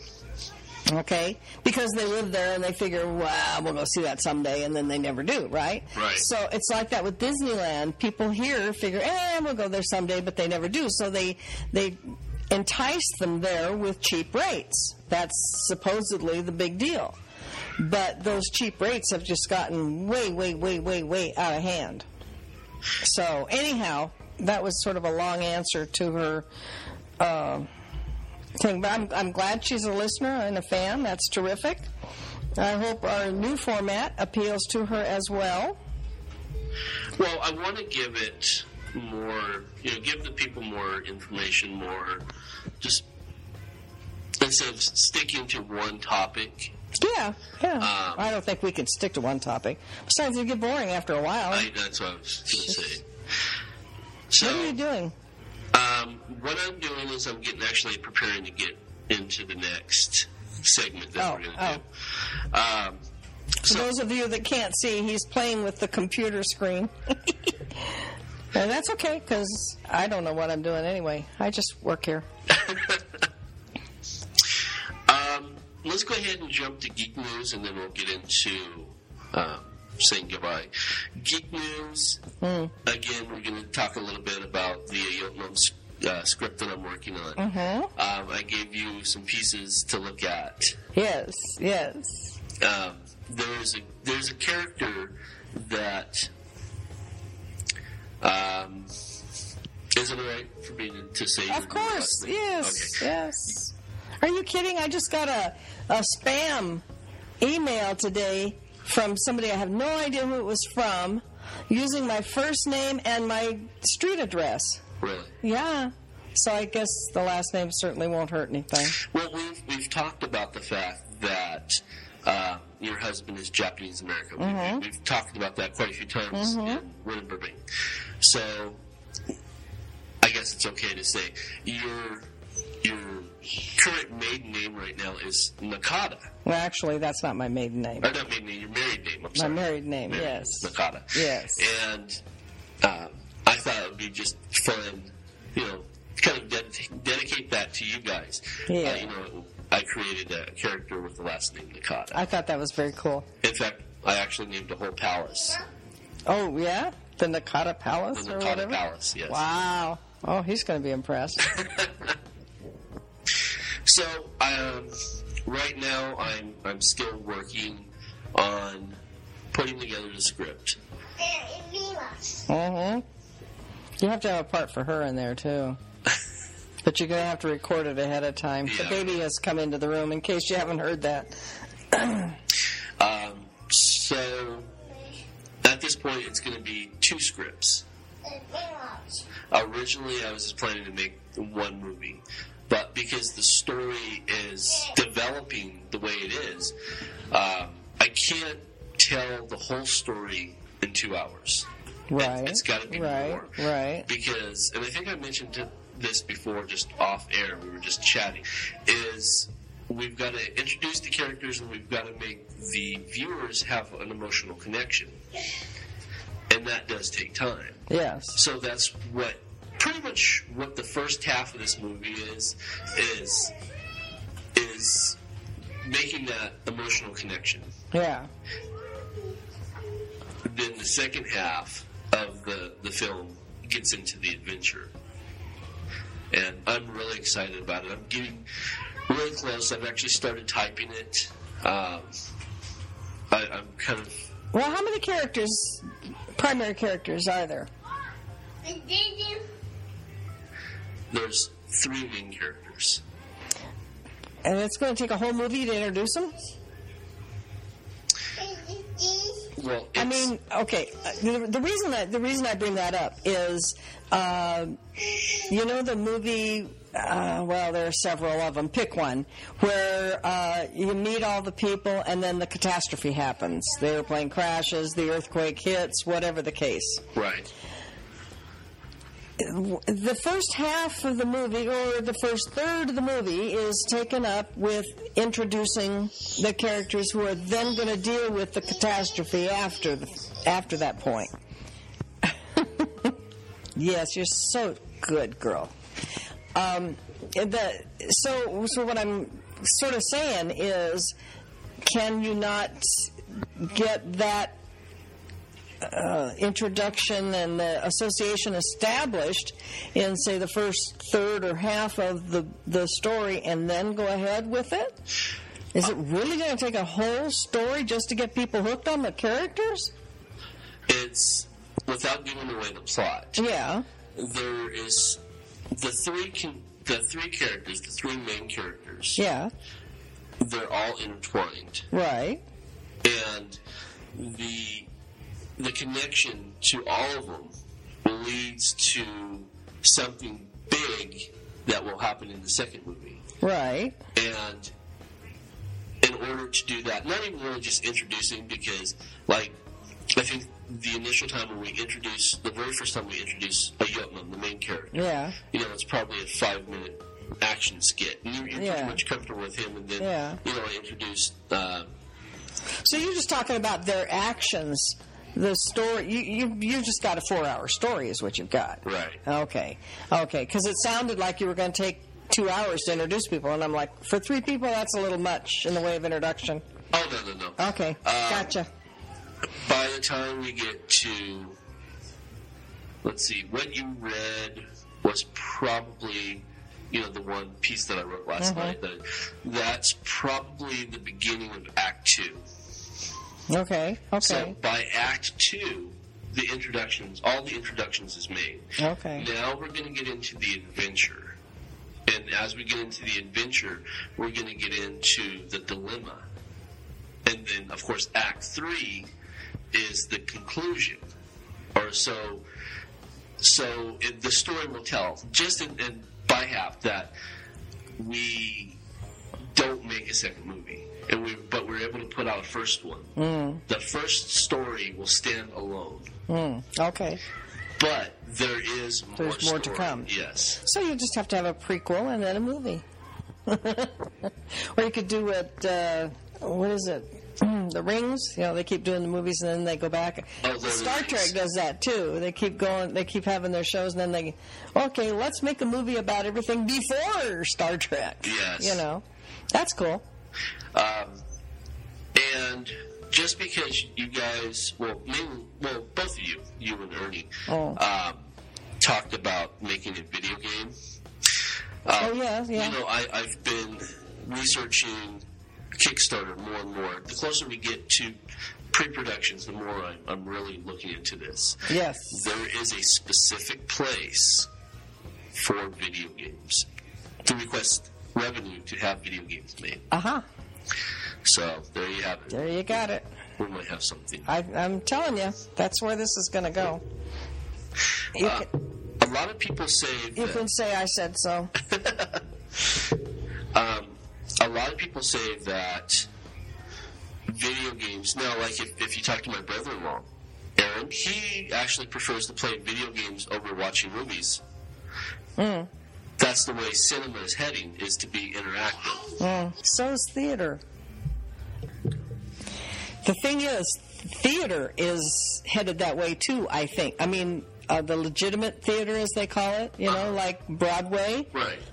We were watching Smash. I record Smash because we're fans of the show, and then we watch it later when we can. So it's like Sunday night we were getting caught up because it was the finale for the season. Finale, Yeah. And one of the writers who was putting on one of the Broadway shows that's in the story, okay, he got killed. And so his close friend, who was the songwriter and is the singer and actor in the play that they were putting on, took over and they went ahead and wanted to, put the show must go on and all that kind of stuff. But they also, several of the people involved in the production were talking about they wanted to give it a little extra oomph, a little something different. And the story took them to where they looked at this young man who had been killed. They looked at his notes and they found this thing, the word newsreel, and they decided to then his associate friend said, "Oh yes, I remember he was talking about he had this idea that the media somehow should be involved, the social media should be part of the production." And so long story short, they thought it was a great idea, and they were going, of course, much faster than I was. I was still trying to figure out what they were talking about while they were planning it. But what happened was they put on their production, and then there was like a break in it after one of the songs, and they had screens all over the place, and excerpts and things about the production came on the screen, and people's they got the phone numbers, because apparently when they sell tickets, at least in this case, when they sold tickets, they had actual identification of the purchasers of the tickets, and including their cell phone numbers in many cases, and so they plugged those numbers in too, so that they got messages on their personal cells during the production, and it was all part of the whole thing, and everybody loved it. They thought it was great, but it was like kind of like looking at your computer screen and getting messages flashing at you, about whatever you're interested in and stuff like that. For me, it wouldn't have done it, but the whole audience thing was all, they really, really loved it. So it looks like that is, Aaron may be talking about that same sort of thing, or am I totally off track? I don't know, because he's a young guy. Yeah. He sees things in different perspectives than I do. Yeah, but what you said he said, say it again, what you said he said. No, he believes that the media of, like, watching a movie and playing a video game eventually is going to become one entity. So it'll be more interactive. That's why, and that's what reminded me of Smash, because it was sort of an interaction kind of thing. It sort of, the audience at least appeared to feel involved in the actual production and what was going on, and it was very audience participation kind of thing. Right. You know, they were all looking, which I thought was kind of weird because the first thing they'd tell you when you go into a thing like that would be turn off your cell. But hey, anyway. Yeah, that's true. Well, for me, I don't know if it's just because it's the lazy part of me kicking in, but to be honest with you, if I'm going to go in and watch a movie or watch a TV show, I don't want it to be interactive. I want to sit on my butt and Me too. Be entertained. Me too. But you got to remember, like you said, Aaron's young. Okay, now went to dinner with a young friend of ours one time, and I know he loves us. I know he was happy to be there with us, but the whole time he was sitting there doing stuff with his cell phone. He was Facebooking people and taking pictures of his beer and putting it on Facebook and everything while we were having dinner. It's like and another time we went out to dinner with him and his aunt and his cousin, and they were all with their cell phones doing things, but they were still talking to us. It's like there doesn't seem to be enough going on. They want more happening, and there's this thing about, when Twitter first came out, I thought it was weird because people were saying things like, I just got back from the bathroom, tweet, whatever the hell. Right. But that's what they do. They're just like, I just had a beer. Look, here's my beer I'm drinking, and here's the chicken wings I'm eating. And I don't understand it. I try. I really do try, but I just don't understand the compulsion to this activity. I don't get it. Now, for me, as far as like social media, and I'm guilty of this all the way, I'm not much of a tweeter. I'm not much for posting on Facebook. Well, I'm not. I do a little bit more on Facebook than I do on. I've never done anything on Twitter. No, like Twitter. Today, I actually posted on Facebook. Yeah, I know you did. Because I had something to say. Yeah. But no, it's not that. It's that there's not enough going on for them. That's the problem. I mean, they're not content to just sit in a restaurant with friends and eat a meal. Right. They have to have something else going on at the same time. There's 35 television screens in the place showing ball games and whatnot. That's not enough. They need more. More stimulation. And I guess I don't know what it is. I mean, what happened to just sitting down with somebody and having a drink or a dinner and visiting? Maybe it's because they don't know how to visit anymore. They don't know how to talk with each other anymore because they totally do speak a different language. Right. I mean, it's hashtag this, hashtag that, whatever the hell that's supposed to mean. There's no sentences anymore. It's all, I went downtown, hashtag this, hashtag that, hashtag that, hashtag that, and that's the end of the sentence. And I'm like, what? Okay. Well, yeah, because I posted... No idea what the fuck that's supposed to be about. I posted something last week about looking forward to starting up the show again with you. Yeah. And I actually used hashtag what we think. Right. Hashtag. At Twitter. Or at Tunox you put. Yeah. At Tunox at Twitter. And I'm like, okay, whatever. I don't know. It's the same thing as me saying your name, but because that's your Twitter address, that's how I reference it. I know, but it's the hashtag takes out phrases. They don't use those phrases anymore, like we saw or they came here, or this was blah blah. Those phrases are eliminated by the hashtag. Right. Okay, and then the word, the primary focus word is put in.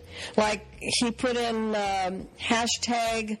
He has dogs now, and he had put in, one of them's named Bruce, and I forget what the other one's name. He put hashtag Bruce or hashtag puppies.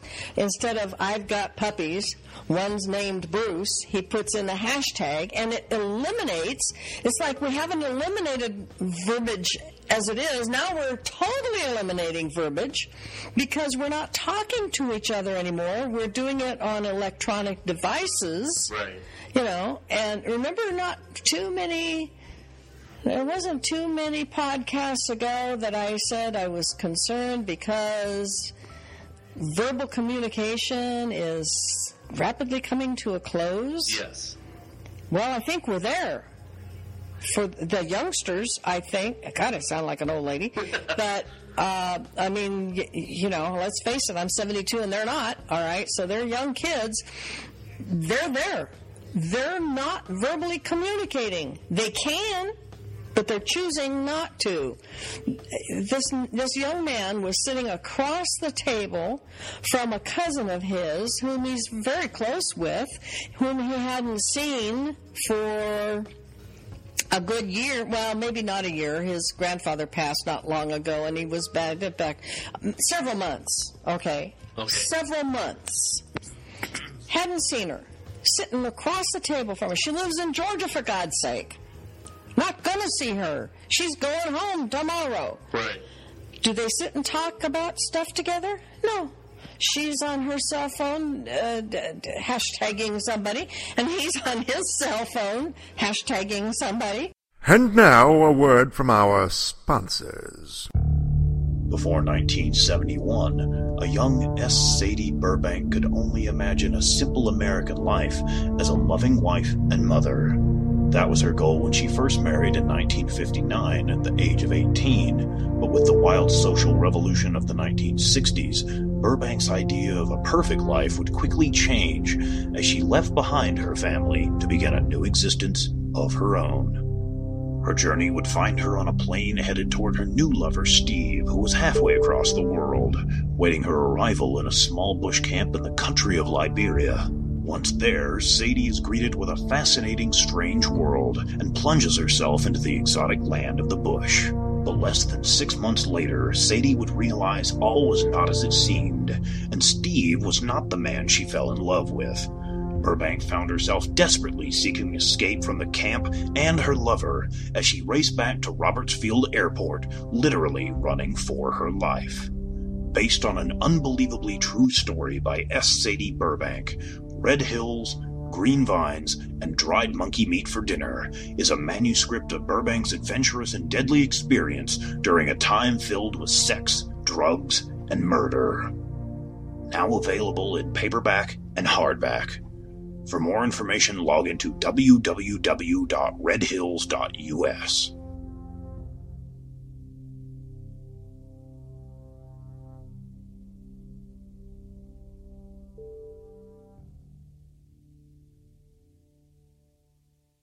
Are you looking for a new book, comic, or apparel from your favorite MythWorks or independent creators? Then you're in the right place. Introducing the all-new redesigned MythMart store. Now bigger, badder, better. Sign up and become a member and receive 10 to 50% off on selected items. Get the all-new Terry D. Shearer's Bloody Hell t-shirt, or non-members can pick up one of our ebooks for only $4.95. Or go into the past and relive the 90s with MythWorks Comics Classics for $3.99. The new MythMart. Bigger, badder, better. Visit MythMart at www.mythworks.com/MythMart. Or find us on Facebook for extra savings.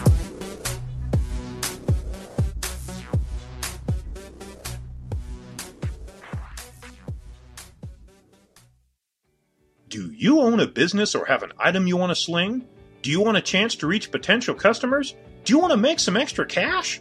Then here's your chance. For $50, you can have a 1 to 2 minute commercial featured on each of our shows for an entire month.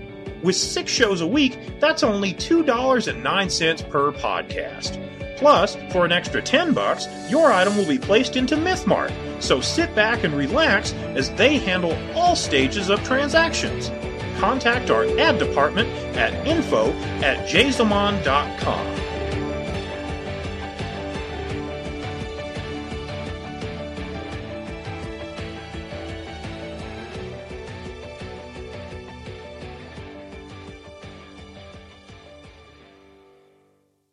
And they're not fucking talking to each other. When are they gonna? When she gets home? Is it because they don't have anything to say? And they're you know, after hi, how are you, how have you been, there's not much more to say, and they're uncomfortable with silence? What? And that was one of the things, I'll just go ahead and say Alan, He's one of those people he'd much rather text than talk. And for him, he said that it's just easier to end a conversation. It's not. Yeah, but when you're sitting in the room with the person, right? I mean, would he have preferred if you two were on the couch and he was texting you? Is that what you're saying?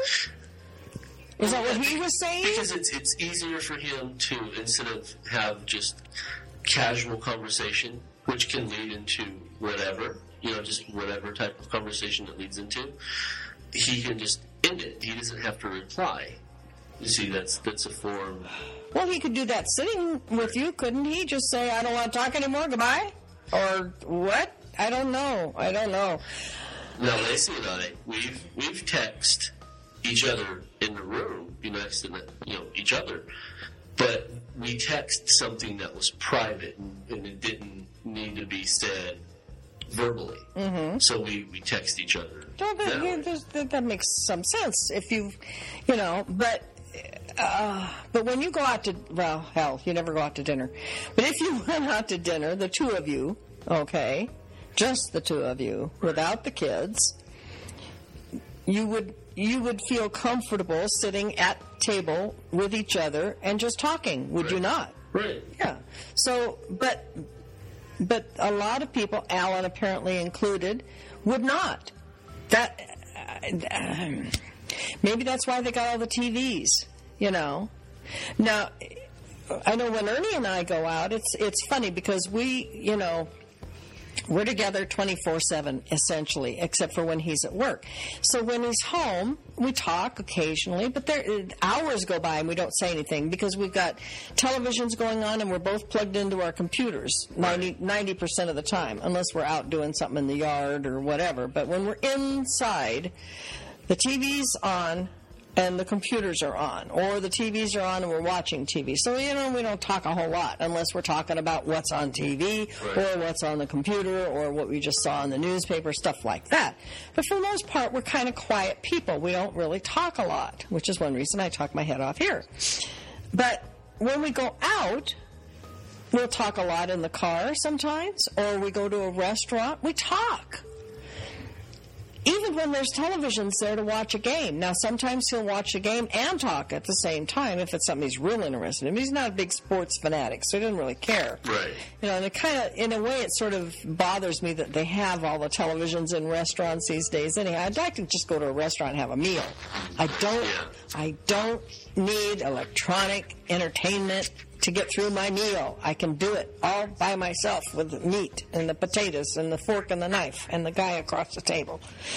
Another new segment that we're going to be introducing weekly is Saying Goodbye. Ah, yes. This is going to cheer you all up. And this is strictly just to kind of highlight people, and I don't want to just dive in and say, oh, this person died. I want them to have significant impact on the culture of things. You want them to be people who had significant impact on the culture. So this segment is called Saying Goodbye. Okay. There's actually a number of people this week, but I broke it down to three important ones. And the very first one, I don't know if you're going to recognize the name. His name was Ray Manzarek. Mm-hmm. He was one of the founding members of the Doors. Mm-hmm. He passed away this week. Mm-hmm. Tapping into our good friends over at TMZ who provide us all our information. It says that he was long time battling bile duct cancer. That's interesting. You don't hear that often. No, you don't. And how long did it take him to find out that's what he had? Jeez Louise. And he was 74. It says here the Doors were playing the house band at Whiskey, opening acts like Van Morrison, when a recording exec discovered them and gave the band their first big record deal. So that's saying goodbye. So that's a milestone right there. We say goodbye to Ray. Bye, Ray. And then we also have another one.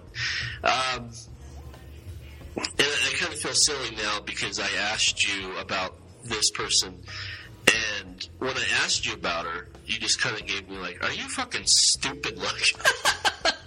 I'm sorry. I don't have good control. I'm sorry. Yeah, no, I didn't mean that. I didn't mean to look at you like that. And this young lady, her name was Jean Stapleton, and she was best known for her iconic role as Edith Bunker from All in the Family. She passed away this Friday in New York City, and she was 90 years old. According to family, Stapleton passed away from natural causes. And, well, how did you put it? You put it best. You said... I said anybody can put up with Archie Bunker is okay in my book. Because anybody that's ever seen All in the Family or the reruns thereof, if you ever watch it, Archie Bunker, her husband in the show, was an iconic segregationist, racial bigot, and just general all-round hateful kind of person. He didn't like or approve of much of anything, but he especially was bigoted, especially with regards to black people. Right. And the fun of the show was seeing him put into situations where he had to really stretch his awareness of not just black people, but of himself, and of how bigoted he really was. And, of course, his daughter's husband, Meatball, as he called him, he was no good because he had long hair and he was a hippie and he was, Archie just didn't like anybody that wasn't exactly like Archie Bunker. That pretty much is the way that went. But Edith was a soul of patience and understanding and cheerfulness in spite of it all, and loved him with a love beyond understanding.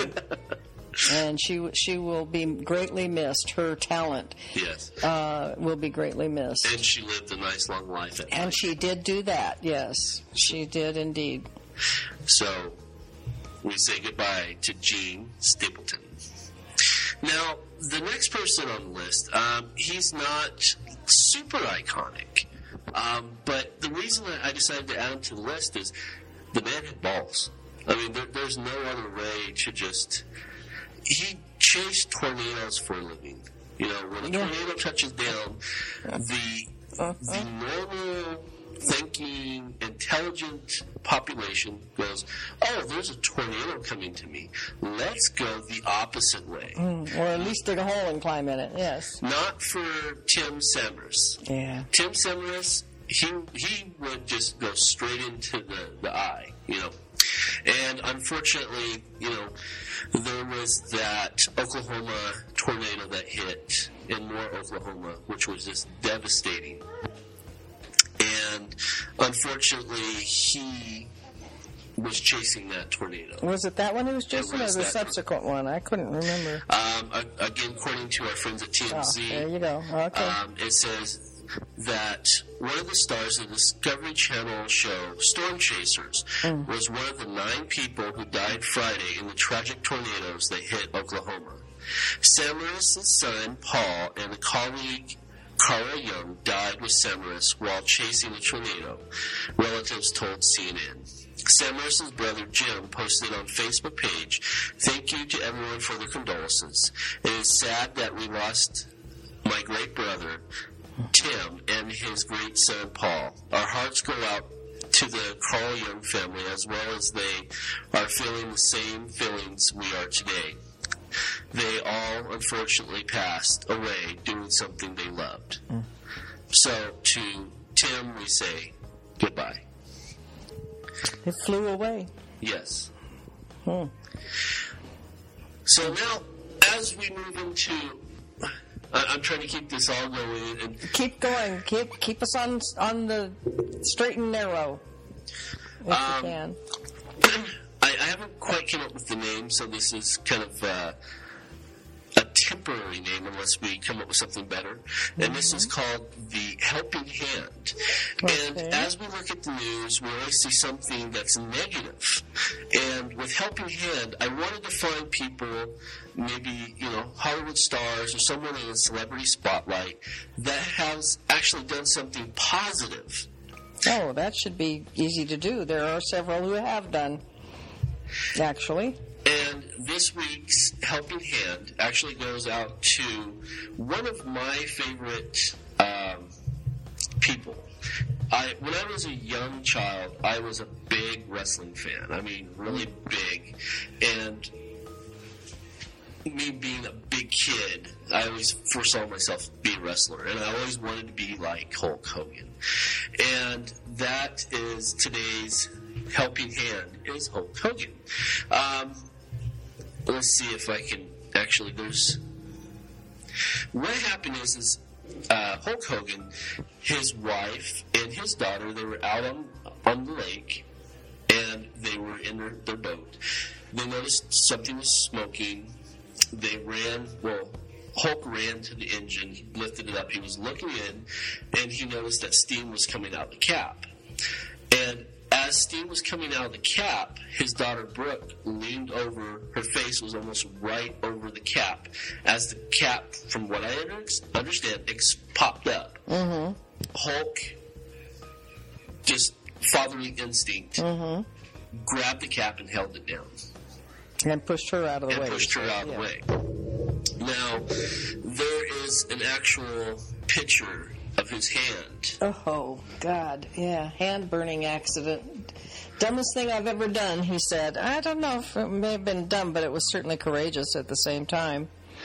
He did the only thing he could see that needed to be done to save his daughter. So if he hadn't done, she'd have surely been killed. Yes. How old is she? If she's not in her late teens, she's in her early 20s. Oh, still, it wouldn't have done her any good. No.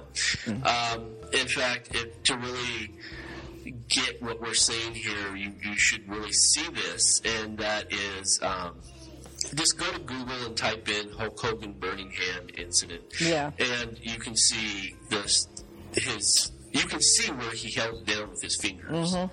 And the palm of his hand looks like it's got a big round burn on it, unless I'm not seeing that correctly. No, yeah. So, let's see, we're actually going to try to play the video here. Let's see. Because that's another thing that I want to start including is video. We forgot the last episode, but we've been adding video, so here we go. Welcome back to TMZ Live. Hulk Hogan saving lives. A hero, not just in the ring, in real life this time, after a pretty nasty accident down in Florida. It's a pretty big deal. He's going to walk us through. He's on with us now. Hulk, welcome to TMZ Live. Oh, so now you guys are turning me into a hero, huh? Probably one of the dumbest things I've ever done in my life. Why is it dumb?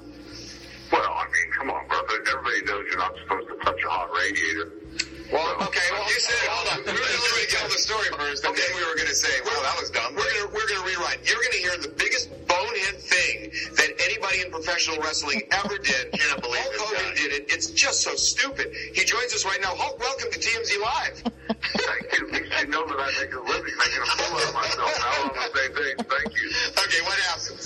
Oh, my gosh. Well, anyway, I was on the boat with my wife, Jennifer, and Brooke. And, of course, right before we went out to the big ocean, all the police were in the channel before we leave. And I knew all the Pinellas County sheriffs and the Marine Patrol and the Clearwater police all on the boat. Just waved at all of them friendly. And Brooke goes, Dad, there's smoke. So as I opened up the engine cover of my boat, I've got two big Viper motors in the boat. It's an offshore racing boat. And all of a sudden, the smoke poured out of the boat, and it looked like we had a huge fire in the boat. Well, at the end of the day, all the police come running up to my boat, and they all tied off my boat. And it was a radiator cap that was blowing steam like a teapot. And basically, on these high-performance motors, they've got a radiator cap that has a little button, a little button. Basically, if there's too much water in the radiator, it blows off the steam. So since I had Brooke on the boat and Jennifer, I wanted to look like the He-Man, like I could fix it police leaning into my boat looking. I reached down with a towel just to push the release button. They have a black square. And for some reason, the radiator cap was only halfway jiggled on, or turned halfway on. And when I pushed the release button, the cap just blew. And all the steam comes out, and that's why we're looking at these photos of your hand, which you were very nice of you to tweet those out to everybody, Hulk. That was really... The weird thing was, Harvey, when the cap blew off, it felt like somebody shot the palm of my hand like with a shotgun, and I knew Jennifer and Brooke were being kind of leaning over, looking in the engine bay, being kind of nosy, so I held the radiator cap on as long as I could, and told them to get away, so I held it, whether it was for 2 seconds or 10 seconds, I don't remember, because I got weak in the knees and kind of like drifted in and out for a minute as everybody was asking me 10 million questions. I just kind of like was in La La Land, but it was the dumbest thing I've ever done. So, ultimately, what caused this thing?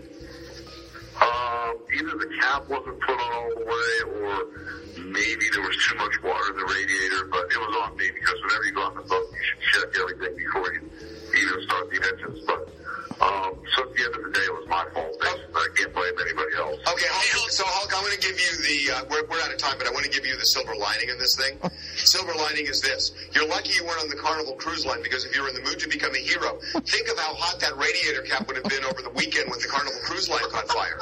Oh my gosh. Hey, I just thank God that I held my hand there long enough that it didn't hit Brooke in the face with that water. Quick question before you go, Hulk. Since your hands all messed up, does that mean you're not going to be able to work out at all? It's going to be a while. I'm pretty much the same whether I train or not these days. You don't think the pythons will go down at all if you can't work out? Nah, it'll be about the same. I really haven't trained really, really intensely for many years. I kind of like hanging the same. Just, you send your arms out for workout. That's not a bad idea. Okay, Hulk, listen, speedy recovery. Thanks for joining us.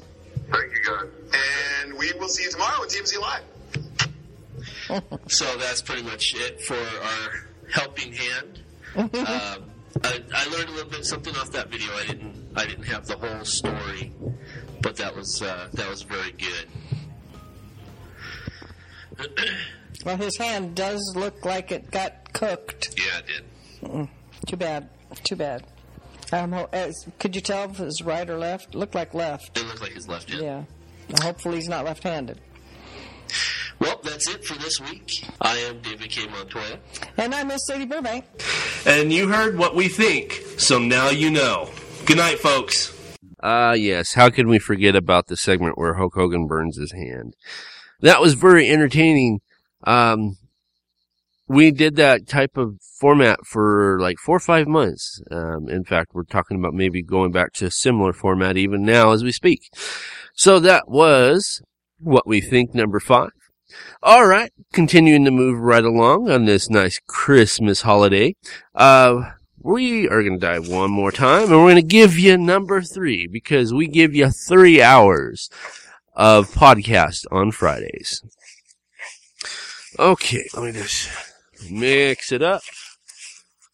And our podcast, our third podcast, is going to be...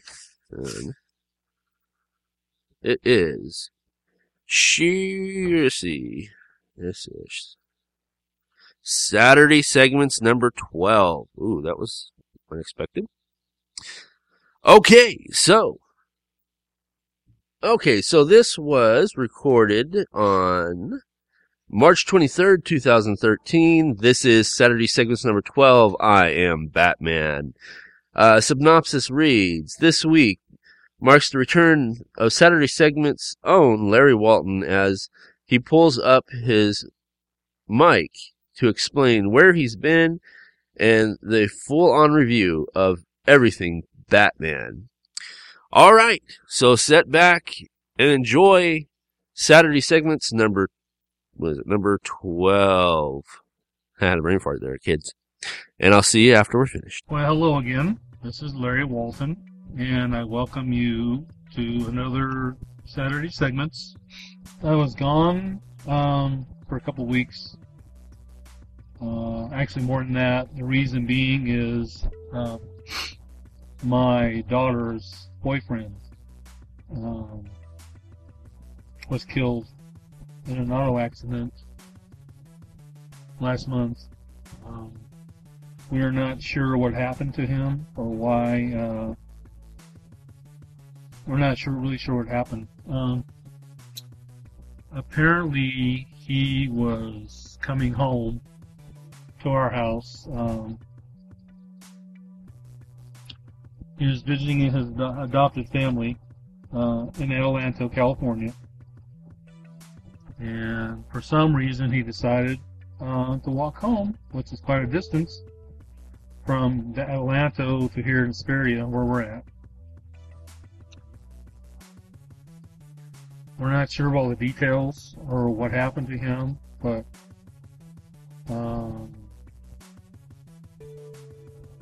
it's kind of hard to talk about. I've known him. His name was Gerald. I knew him for 3 years because that's how long that he and my daughter Becky knew each other. He lived with us in our home. He really never had a family. His father died when he was a baby, and his mother was killed when he was 5 years old. He was adopted by the Cannons. I'm not sure if you remember Cannon, who made dish towels and washcloths.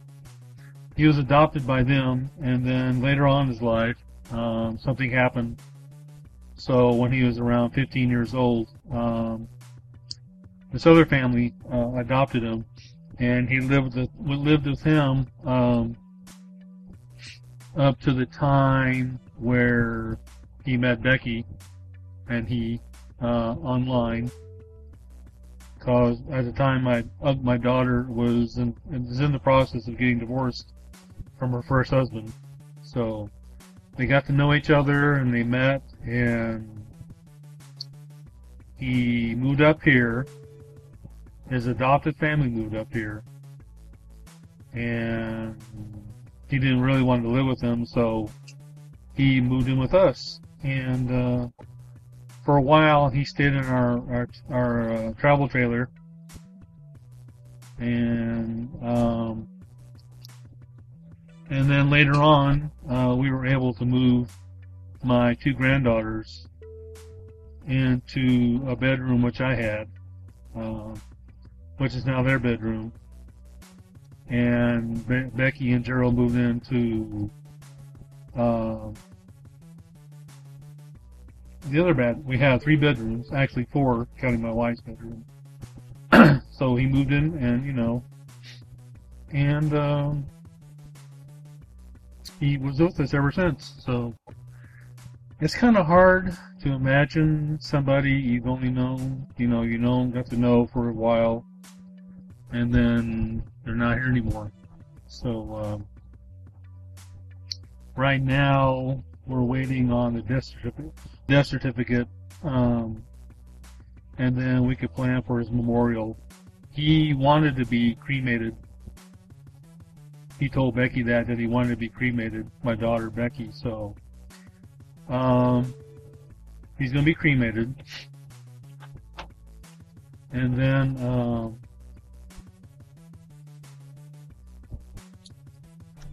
sometime later this year, we're going out to the ocean, and he wanted his ashes spread over the ocean, so that's what we're going to do. And then his ex-wife wants some of his ashes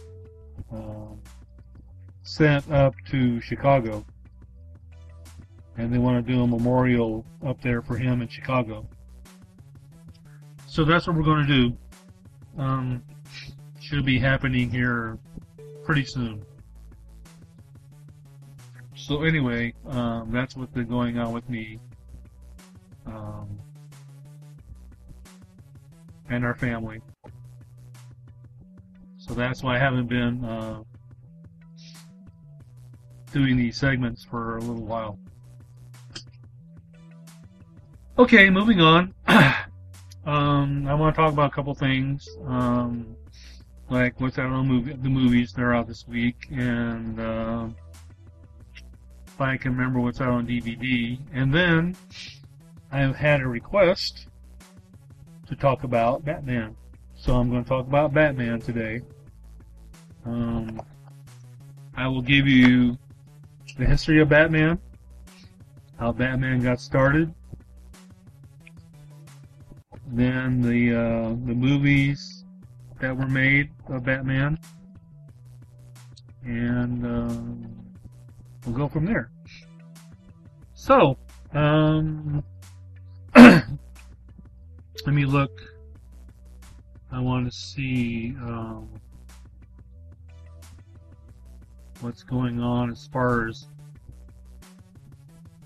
what's out on DVD and the movies this week. So anyway, I'm gonna look this up and see what's out there. I know one movie coming out called it's with Halle Berry.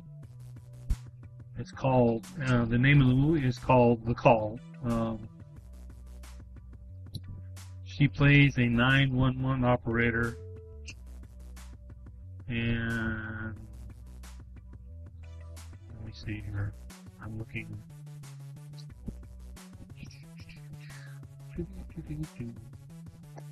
Oh, I was going to tell you while I'm doing this.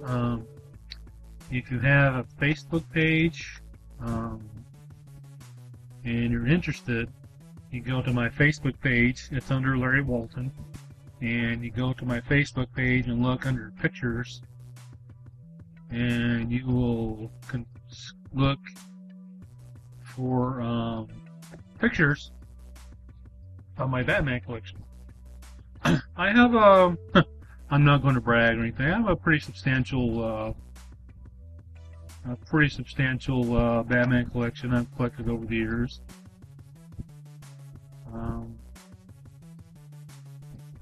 I actually started out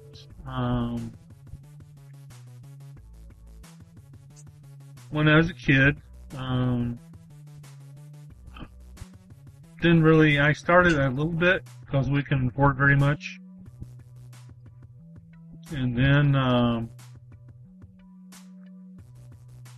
later on, I got into collecting more Batman items.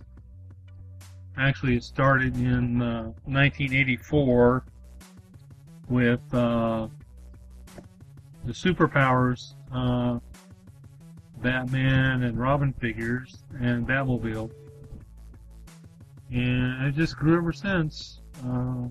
Now I've got quite a bit now. If you're a Dancing with the Stars fan, Dancing with the Stars starts again on Monday. And then if you're a fan of Warehouse 13, that starts, I believe, next month on the Sci-Fi Channel.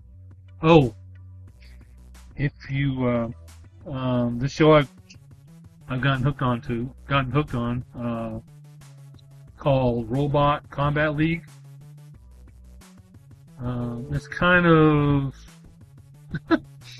how would you say, if you remember the Rock'em Sock'em Robots, if you were a kid back then, it's kind of like Rock'em Sock'em Robots to the extreme. It's really cool. It's a team of two. One controls the robot as far as moving it back and forth. The other person is the person who actually controls the robot as far as fighting the other robot. There's two robots, and they fight against each other. They have, I believe it's I think it's 2 3-minute rounds, or three 2-minute rounds. I'm sorry. And the best of both rounds goes on and competes in the next level. It's pretty interesting. I kind of think it's cool. It's kind of like I said, Rock'em Sock'em Robots. It's really cool. It's a really cool show. Okay. I'm looking at top shows. Looks like the number one show is So You Think You Could Dance. And then The Bachelorette. Master Chef, Family Guy, Saturday Night Live. NBC's Today Show, Desperate Housewives, The View, The Simpsons, Days of Our Lives, Friday Night SmackDown, Tonight Show, Bones, House, Late Night with Jimmy Fallon, Glee, Stargate, SG-1, Nightly News, The Office, Modern Family, and The Real Housewives of Orange County. So that is what is out there as far as TV shows. I'm trying to find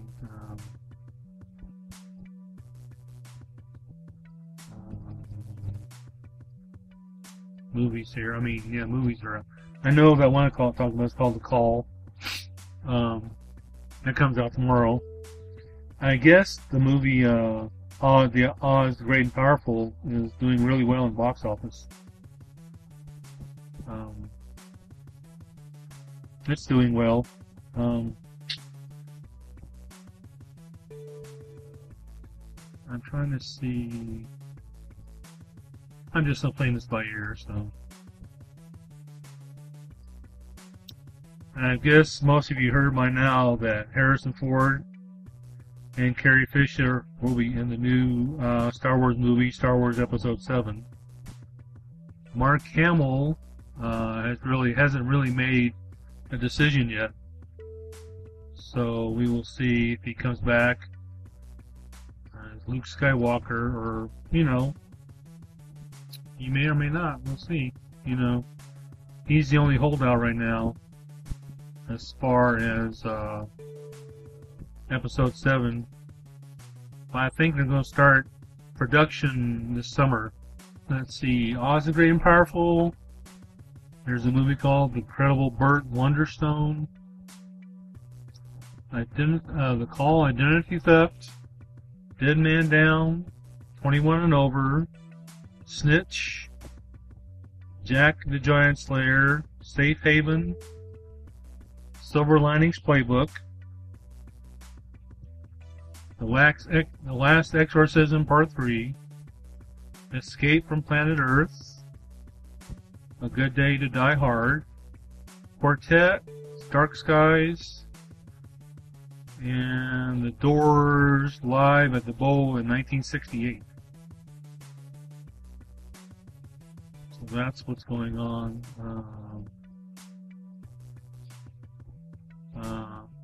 in theaters.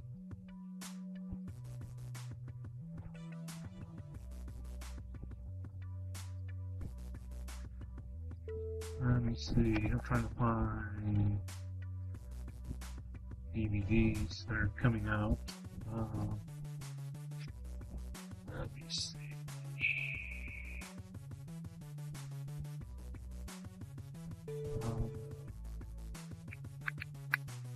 Then I want to talk about Batman. I'm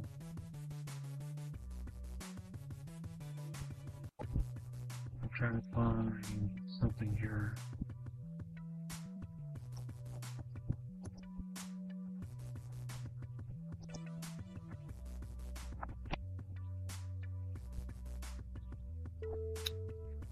While I'm talking about this, about Batman, I got to meet last Saturday. I got to meet Burt Ward at a. If you're from California and you're familiar with Stater Brothers,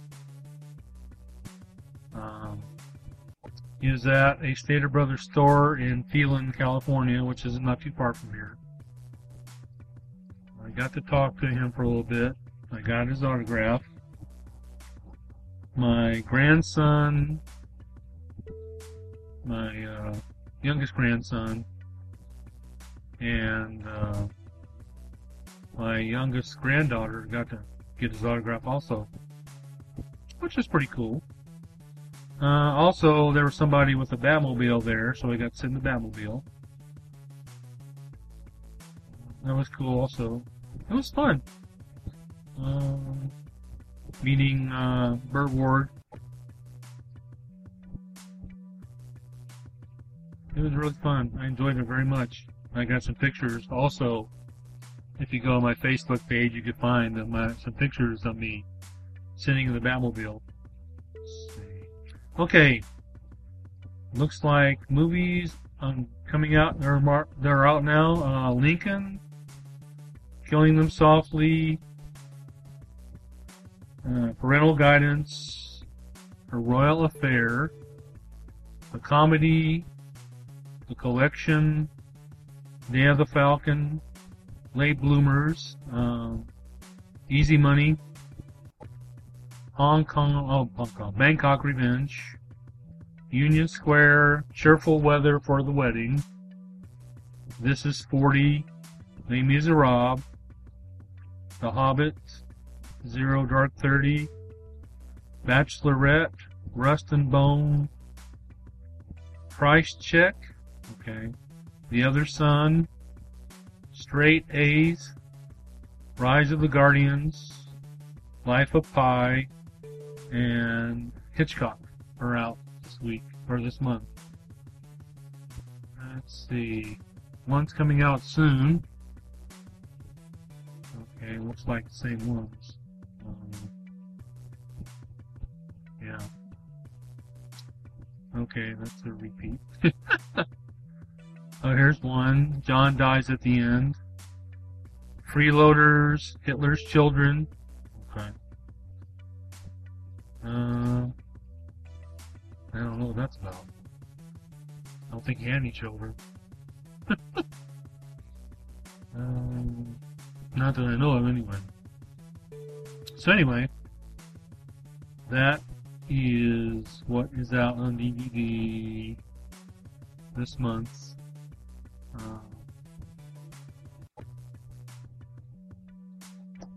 I understand that Life of Pi is really, really good, and I also understand that if you watch it, you have to watch it all the way to the end. For some reason, I don't know what the reason is. Okay, must have some significance at the end. Okay, now, without further ado, I am going to talk about Batman. I'm going to talk about from the movies starting in 1943. Back in 1939, Batman was created. Created by Bob Kane. The first issue of Batman was in Detective Comics number 27 in May of 1939.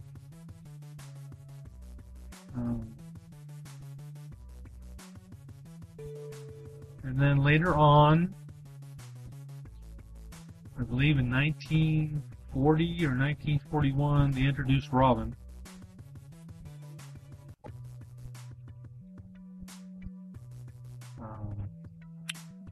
Ever since, it's been a phenomenal,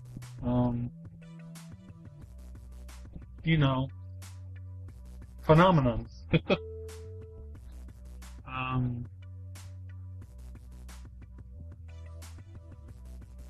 Let me see, I'm looking at 1943 Batman. Back then, they called these movie serials. And what they would do is, each week you would go to the movie theater, watch an episode of Batman, and then they would leave you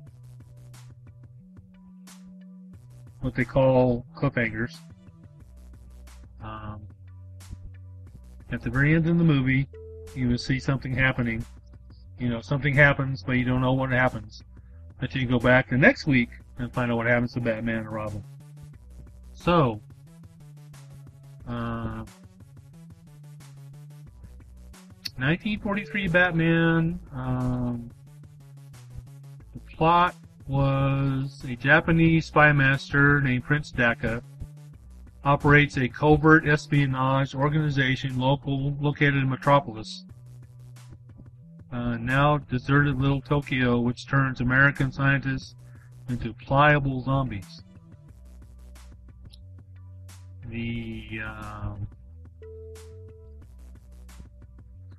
It's like Bob Kane wrote it.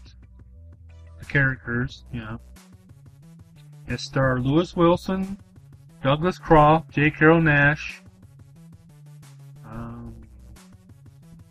and Shirley Patterson as Linda Page. Let's see, it says here, in the first screen appearance, the Cape Crusader of Gotham City, belying the lethargic facade of his alter ego Bruce Wayne, battles Dr. Daka, Japanese mastermind of a wartime espionage sabotage group. Daka has a radium-powered death ray that pulverizes walls, a classic alligator pit to dispose of enemies, and can turn men into electronic zombies who do his bidding and transmit video signals to Daka's lab. Batman has no Batmobile, but there are plenty of bats in the Batcave. Yeah, what he used for a Batmobile was his own car.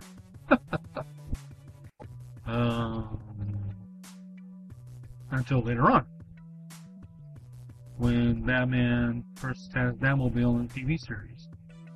Okay, that's 1943 Batman. Now we'll find 1949 Batman. There was a long period, like 6-year period between this one and the 1949 Batman. These are, by the way, these were made by Columbia Pictures. They put these out. I'm looking at some photos. That's a great photos here. They were divided into 15 chapter serials. So for 15 weeks, you had to go back to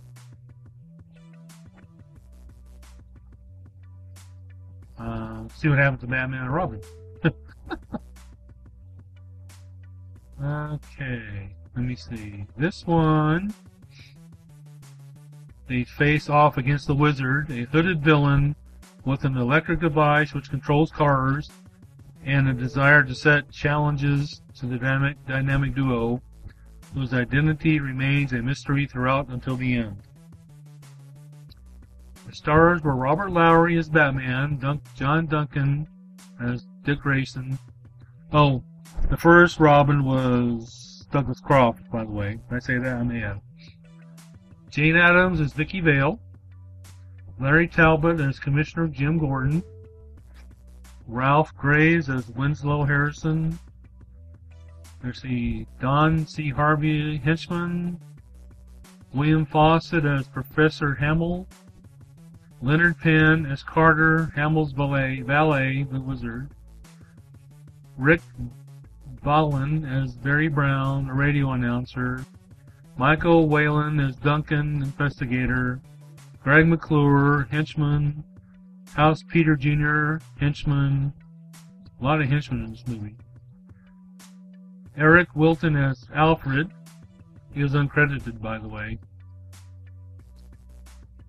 And uncredited as Jimmy Vale, Vicky's brother and henchman. Okay.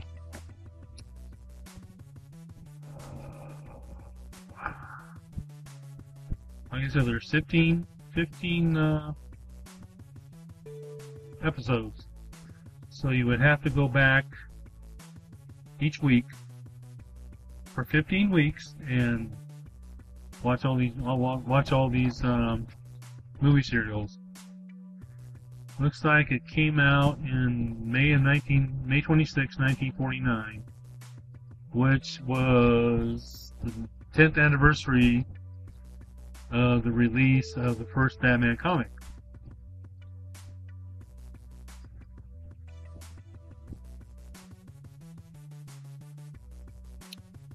Oh yeah, it also introduced the first bat signal.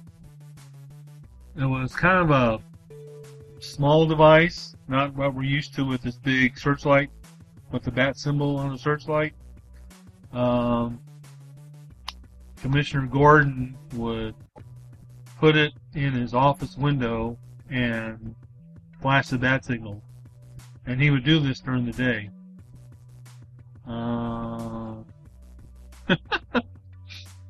I don't know why. You can't see it during the day, so. Let me see. Oh yeah, the utility belts were replaced with normal belts with no pockets or pouches. So they just were everyday belts.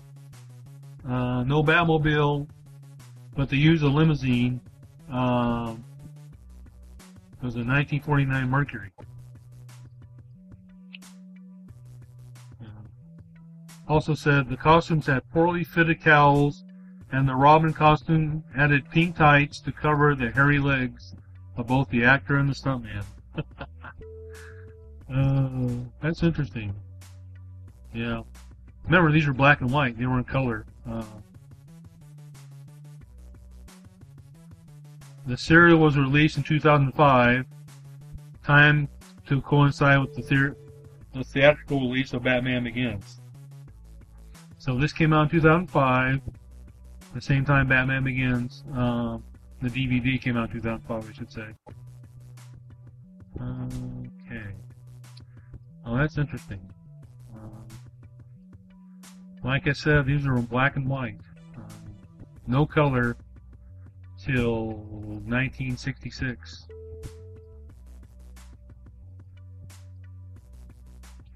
I don't know if you remember Lyle Talbot, but he was the neighbor of Ozzie and Harriet on the old Ozzie and Harriet show. He played their neighbor. So anyway, I thought that was pretty interesting. Like I said, it came out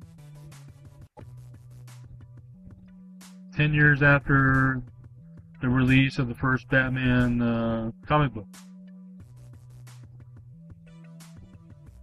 So I thought that was interesting. Okay, now we're going to talk about moving forward to 1966 with Batman on TV. I was 12 years old. I never heard of Batman. Honest. I never heard of Batman, didn't know who Batman was.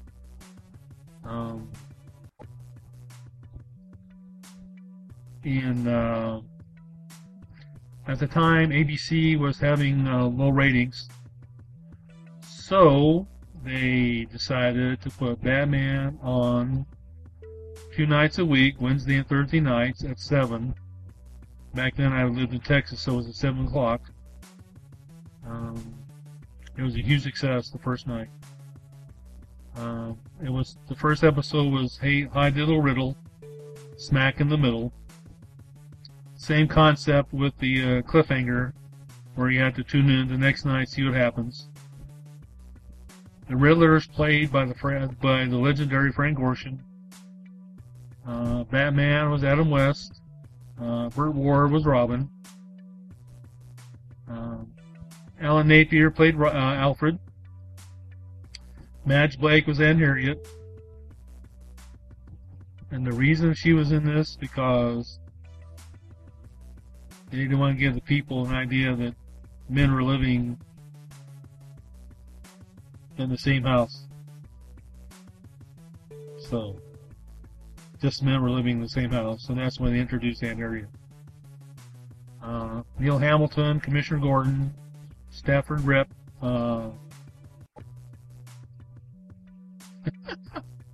Chief O'Hara, I'm sorry.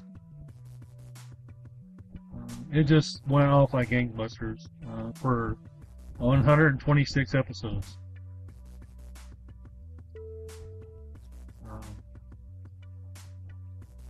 It also spawned memorabilia you could buy.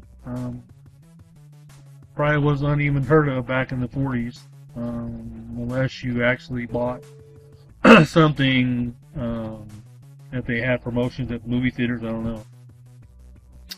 Anyway, originally they were going to put the Batman movie out first to introduce the characters, but with ABC's low ratings, they decided to put the TV series on first, and then that summer, July, they put the Batman movie out. The Batman movie had Cesar Romero as Joker, Burgess Meredith as Penguin, Lee Merriweather as Catwoman, and then Frank Gorshin as the Riddler. They were going to have Julie Newmar, but she had other commitments to do, so Lee Merriweather took her place in the Batman movie. Great movie. It's filmed out here in California. The scene, if you've seen the movie, the scene with the harbor, that was filmed up in Santa Barbara.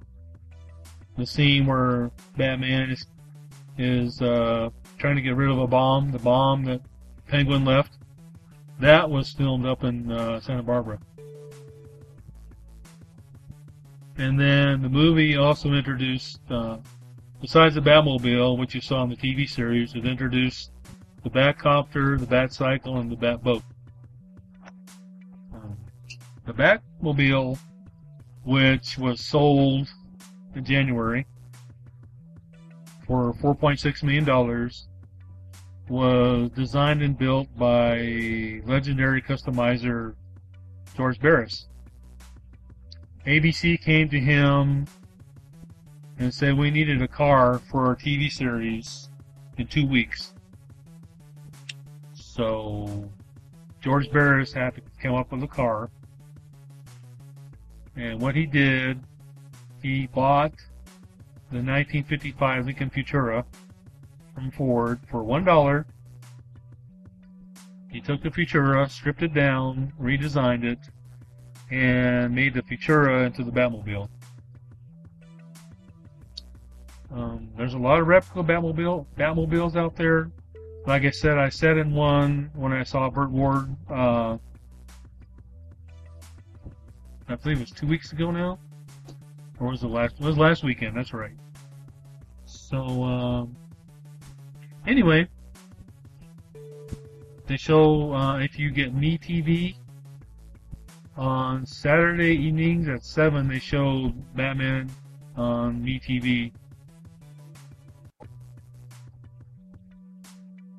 So anyway, that is the first one.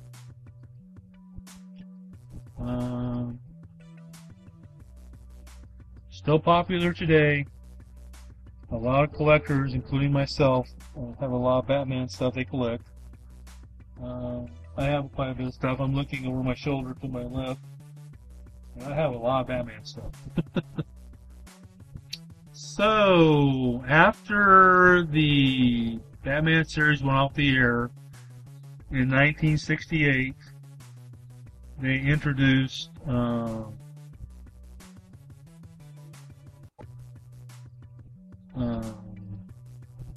Filmation put out animated versions of Batman. They also did animated versions of Superman. I believe they did The Flash, Aquaman. They did a lot.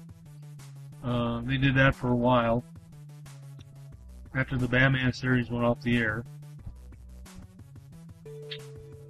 And much after that, they did the Super Friends. Later, they did the Superpowers.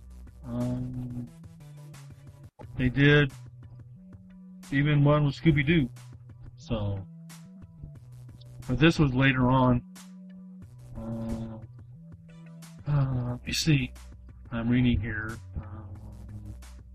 about other concepts, like they were going to produce. They were talking about producing a Batman in outer space film.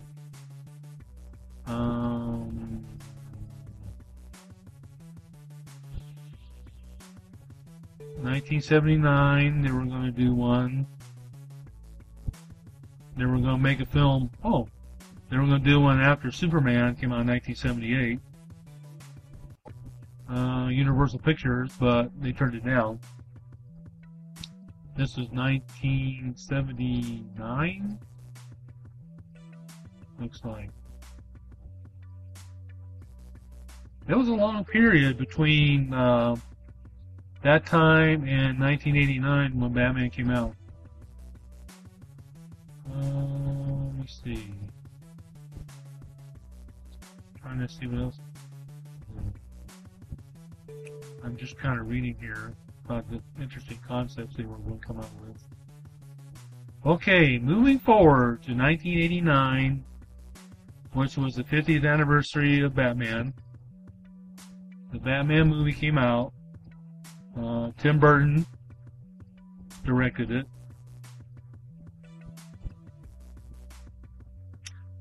I remember there's a lot of controversy about Michael Keaton playing Bruce Wayne Batman. Because Michael Keaton was a comedic actor, and they thought he wouldn't make a good Batman because of his comedic roles, but it turned out really well. The movie starred Jack Nicholson as the Joker. Pat Hingle played Commissioner Gordon. Billy Dee Williams was Harvey Dent. Why can't I think of her name? Kim Basinger was Vicky Vale. Huge success. I mean, it looks like it made over $400 million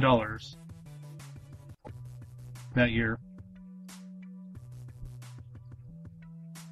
Robert Wool played Alexander Knox, newspaper reporter.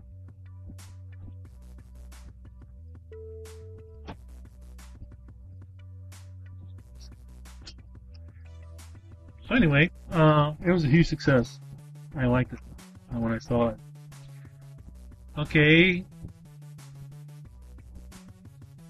3 years later, Batman Returns came out. This had Michelle Pfeiffer played Catwoman. Danny DeVito played the Penguin. And Christopher Walken played Max Schreck. Max Schreck's name was named Tim Burton got because the actor who played Nosferatu the vampire in the silent movies of the 1920s, his name was Max Schreck. So that's where he got his name from.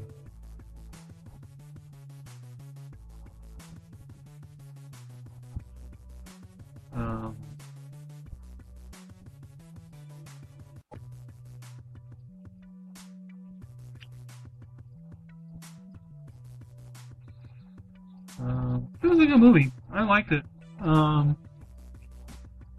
Says here that it was criticized for containing violence and sexual innuendos.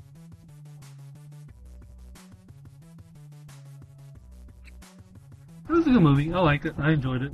Michelle Pfeiffer made a great Catwoman. Danny DeVito's character,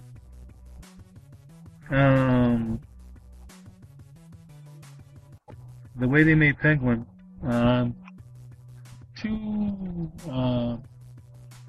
gross. I don't know.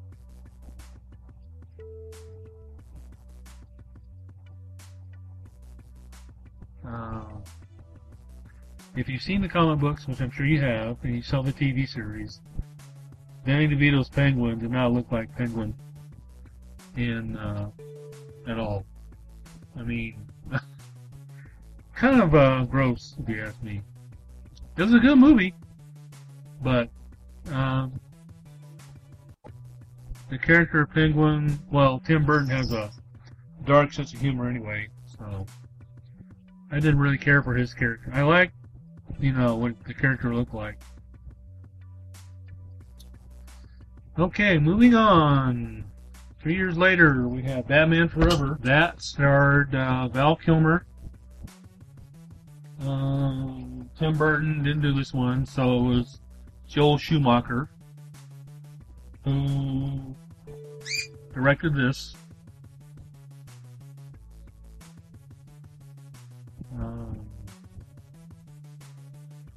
Val Kilmer was Batman. Chris O'Donnell was introduced as Robin. Jim Carrey as the Riddler, and Tommy Lee Jones as Two-Face. And then Nicole Kidman played Chase Meridian. She was a psychiatrist. It was a good movie. I liked it.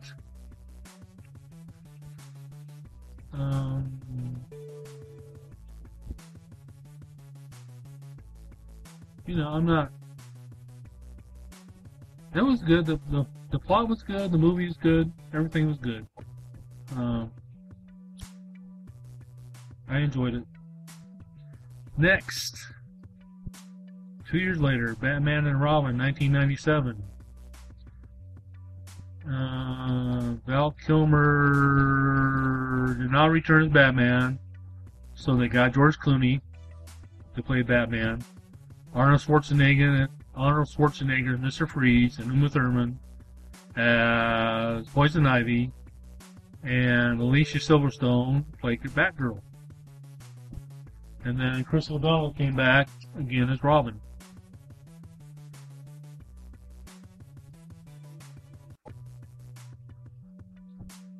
It did receive a lot of negative reviews. They said it was too toyetic and too campy, and for homosexual innuendos added by Schumacher. I would agree. I didn't really care for it. It was kind of, I don't know. I didn't really like it. For one thing, Batgirl does not have blonde hair. And she was not Alfred's niece. Alfred was played by Michael Gough. I can't believe his name. And of course, Bat Hingle has been in all of these movies up to 1997. So,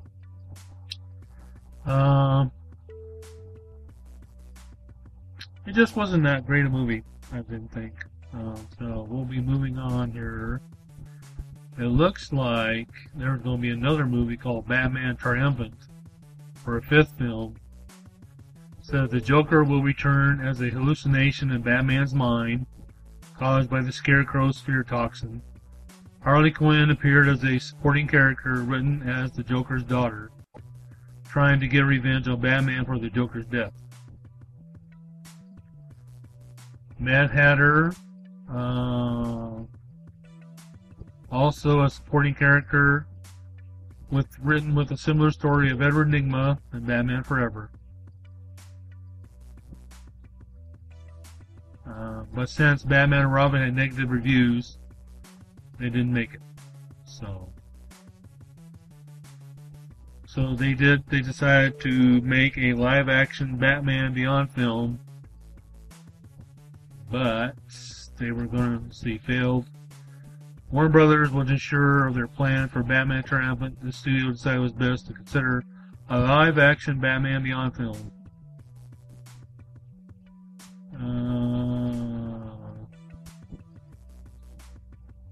Anyway, so now we'll move on to. There's another one here called Batman Dark Knight.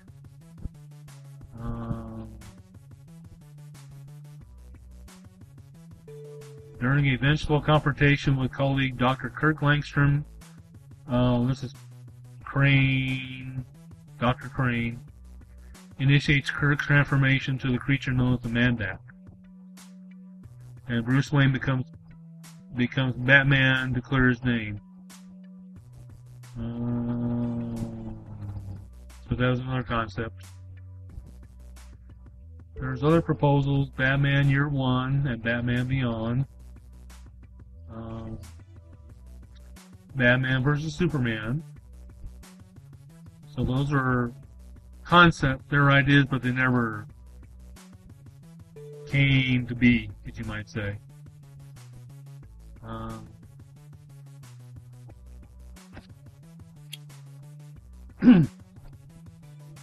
So we'll be moving on here to the Christopher Nolan series.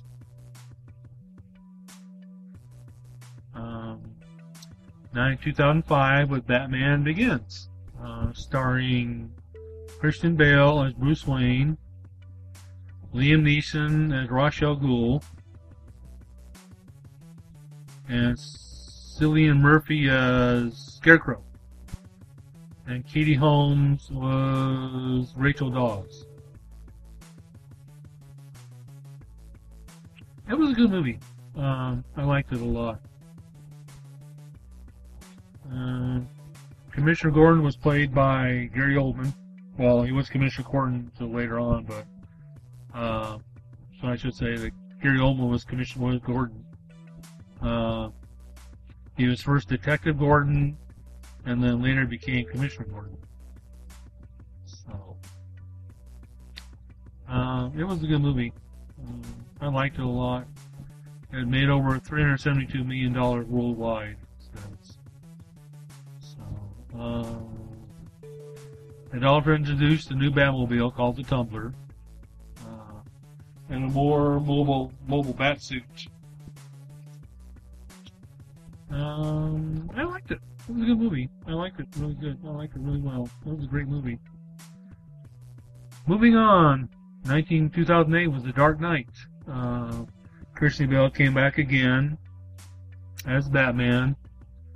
Heath Ledger as the Joker, and Aaron Eckhart as Harvey Dent / Two-Face.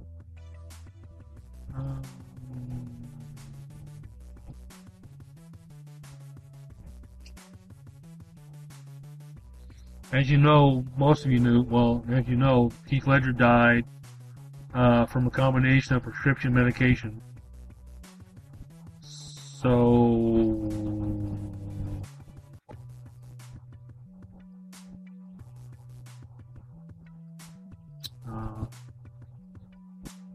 it was a good movie. I liked it. Aaron Eckhart, yeah, he became Harvey Dent in that movie, but he was killed off. So it was a good movie. I liked it. It was a really good movie. I enjoyed it. I liked all of, except for the Batman 1997 Batman movie. All the other movies I liked, from Batman to The Dark Knight Rises, which came out in 2012. So, speaking of which, The Dark Knight Rises. Christian Bale again. Tom Hardy was Bane. Anne Hathaway as Selina Kyle. And Joseph Gordon-Levitt was cast as John Blake. And Marion Cotillard was cast as Miranda Tate, who turned out to be Ra's al Ghul's daughter in the movie. It was good. I was kind of disappointed that that's going to be the last one that Christian Bale is going to be in. Anne Hathaway made a good... They really didn't call her Catwoman,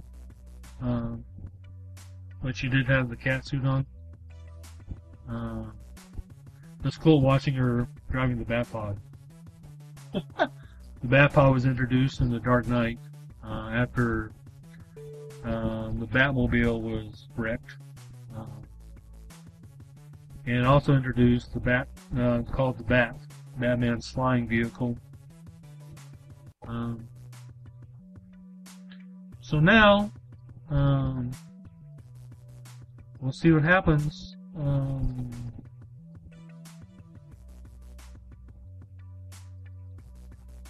There's talk about a Justice League movie.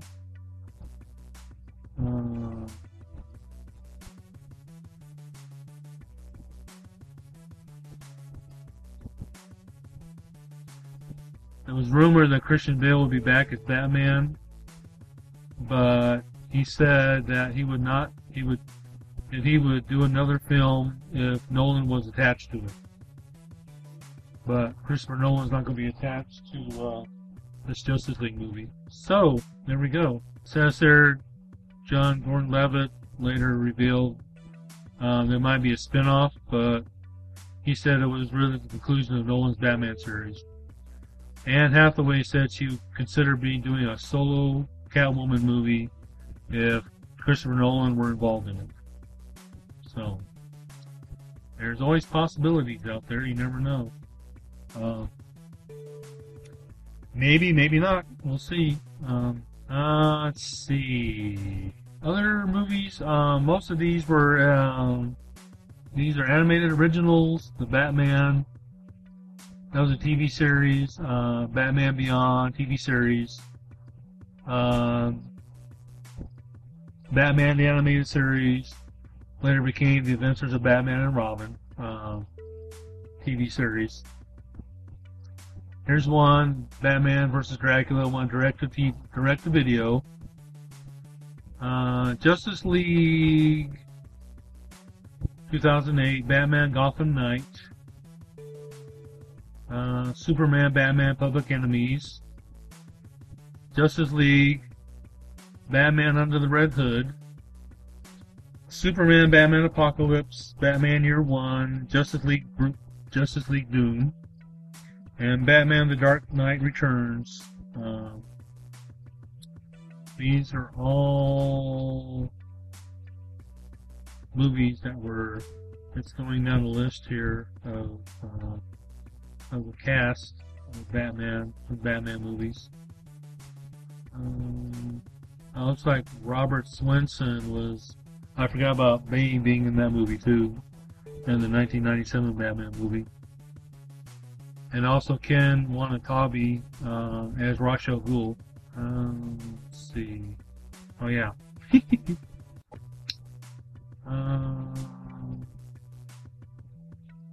I was reading some of the other characters, like in the Batman movie, Commodore Schmidlap was Reginald Denny. Admiral Fangschleicher was Milton Frome. Bluebeard. Alexander Knox, Robert Wall. Carl Grissom, I forgot Carl Grissom. In Batman movie, Jack Palance, Bob Lagoon, Tracy Walter. Eckhart William Hootkins, who was in Star Wars Episode 4.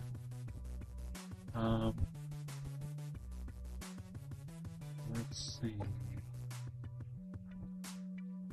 Oh yeah, in Batman Forever, Sugar and Spice. Drew Barrymore was Sugar. Debbie Mazur was Spice. William Earl, Rutger Hauer in the Batman Begins movie.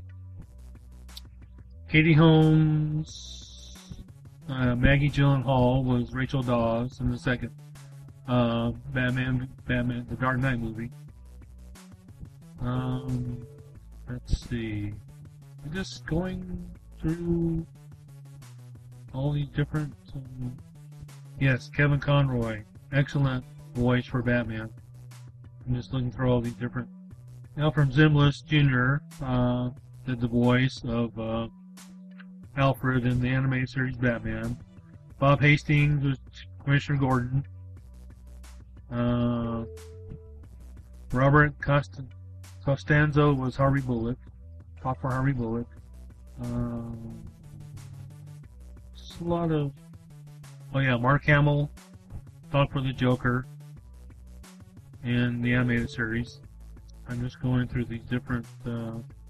Anyway, that is my rendition, or I should. Oh, here we go. Animated television series: The Adventures of Batman, the Batman Superman Hour, the Batman Tarzan Adventure Hour, the New Adventures of Batman, Batman Animated Series, the New Batman Adventures, Batman Beyond, the Batman, Brave and the Bold, yes, and there's a new one coming out called Beware the Batman. And then animated films, Mask of the Phantasm, Batman Mr. Freeze, Sub-Zero, Batman Beyond, Return of the Joker, Batman Mystery of the Batwoman, Batman vs. Dracula, Gotham Knight, Under the Red Hood, and all sorts of different ones. So anyway, that is my little, I guess you call it, review of Batman. There's still a lot of possibilities for Batman out there. I think they're waiting to see how the new Superman movie comes out, Man of Steel, and if that does good, then they'll go on with the Justice League movie. There's been rumor that, like I said, Christian Bale will play Batman, but that's not true. There'll probably be a new actor who plays Batman. We'll see, just like the Avengers movie, after they did the other movies, Thor and Captain America and Iron Man. We will see what happens. So, once again, I thank you for listening to me ramble on about my favorite superhero. Keep listening to our broadcast on Jay's Oman. And thank you for listening to me. And I will talk about something else next time. I don't know what, but till then, talk to you soon. Thanks for listening. Bye for now. All right. That was Saturday segments number 12, and that is the conclusion of our 3 podcasts for this week. Come back next week. It'll be after the Christmas holiday, and we will pull 3 more Christmas, well, I can't say really Christmas time stories because it's the luck of the draw, but I'll definitely pull 3 more podcasts for all of your enjoyment. All right. This is David K. Montoya, and I'll see you next week for Flashback Fridays. See you then.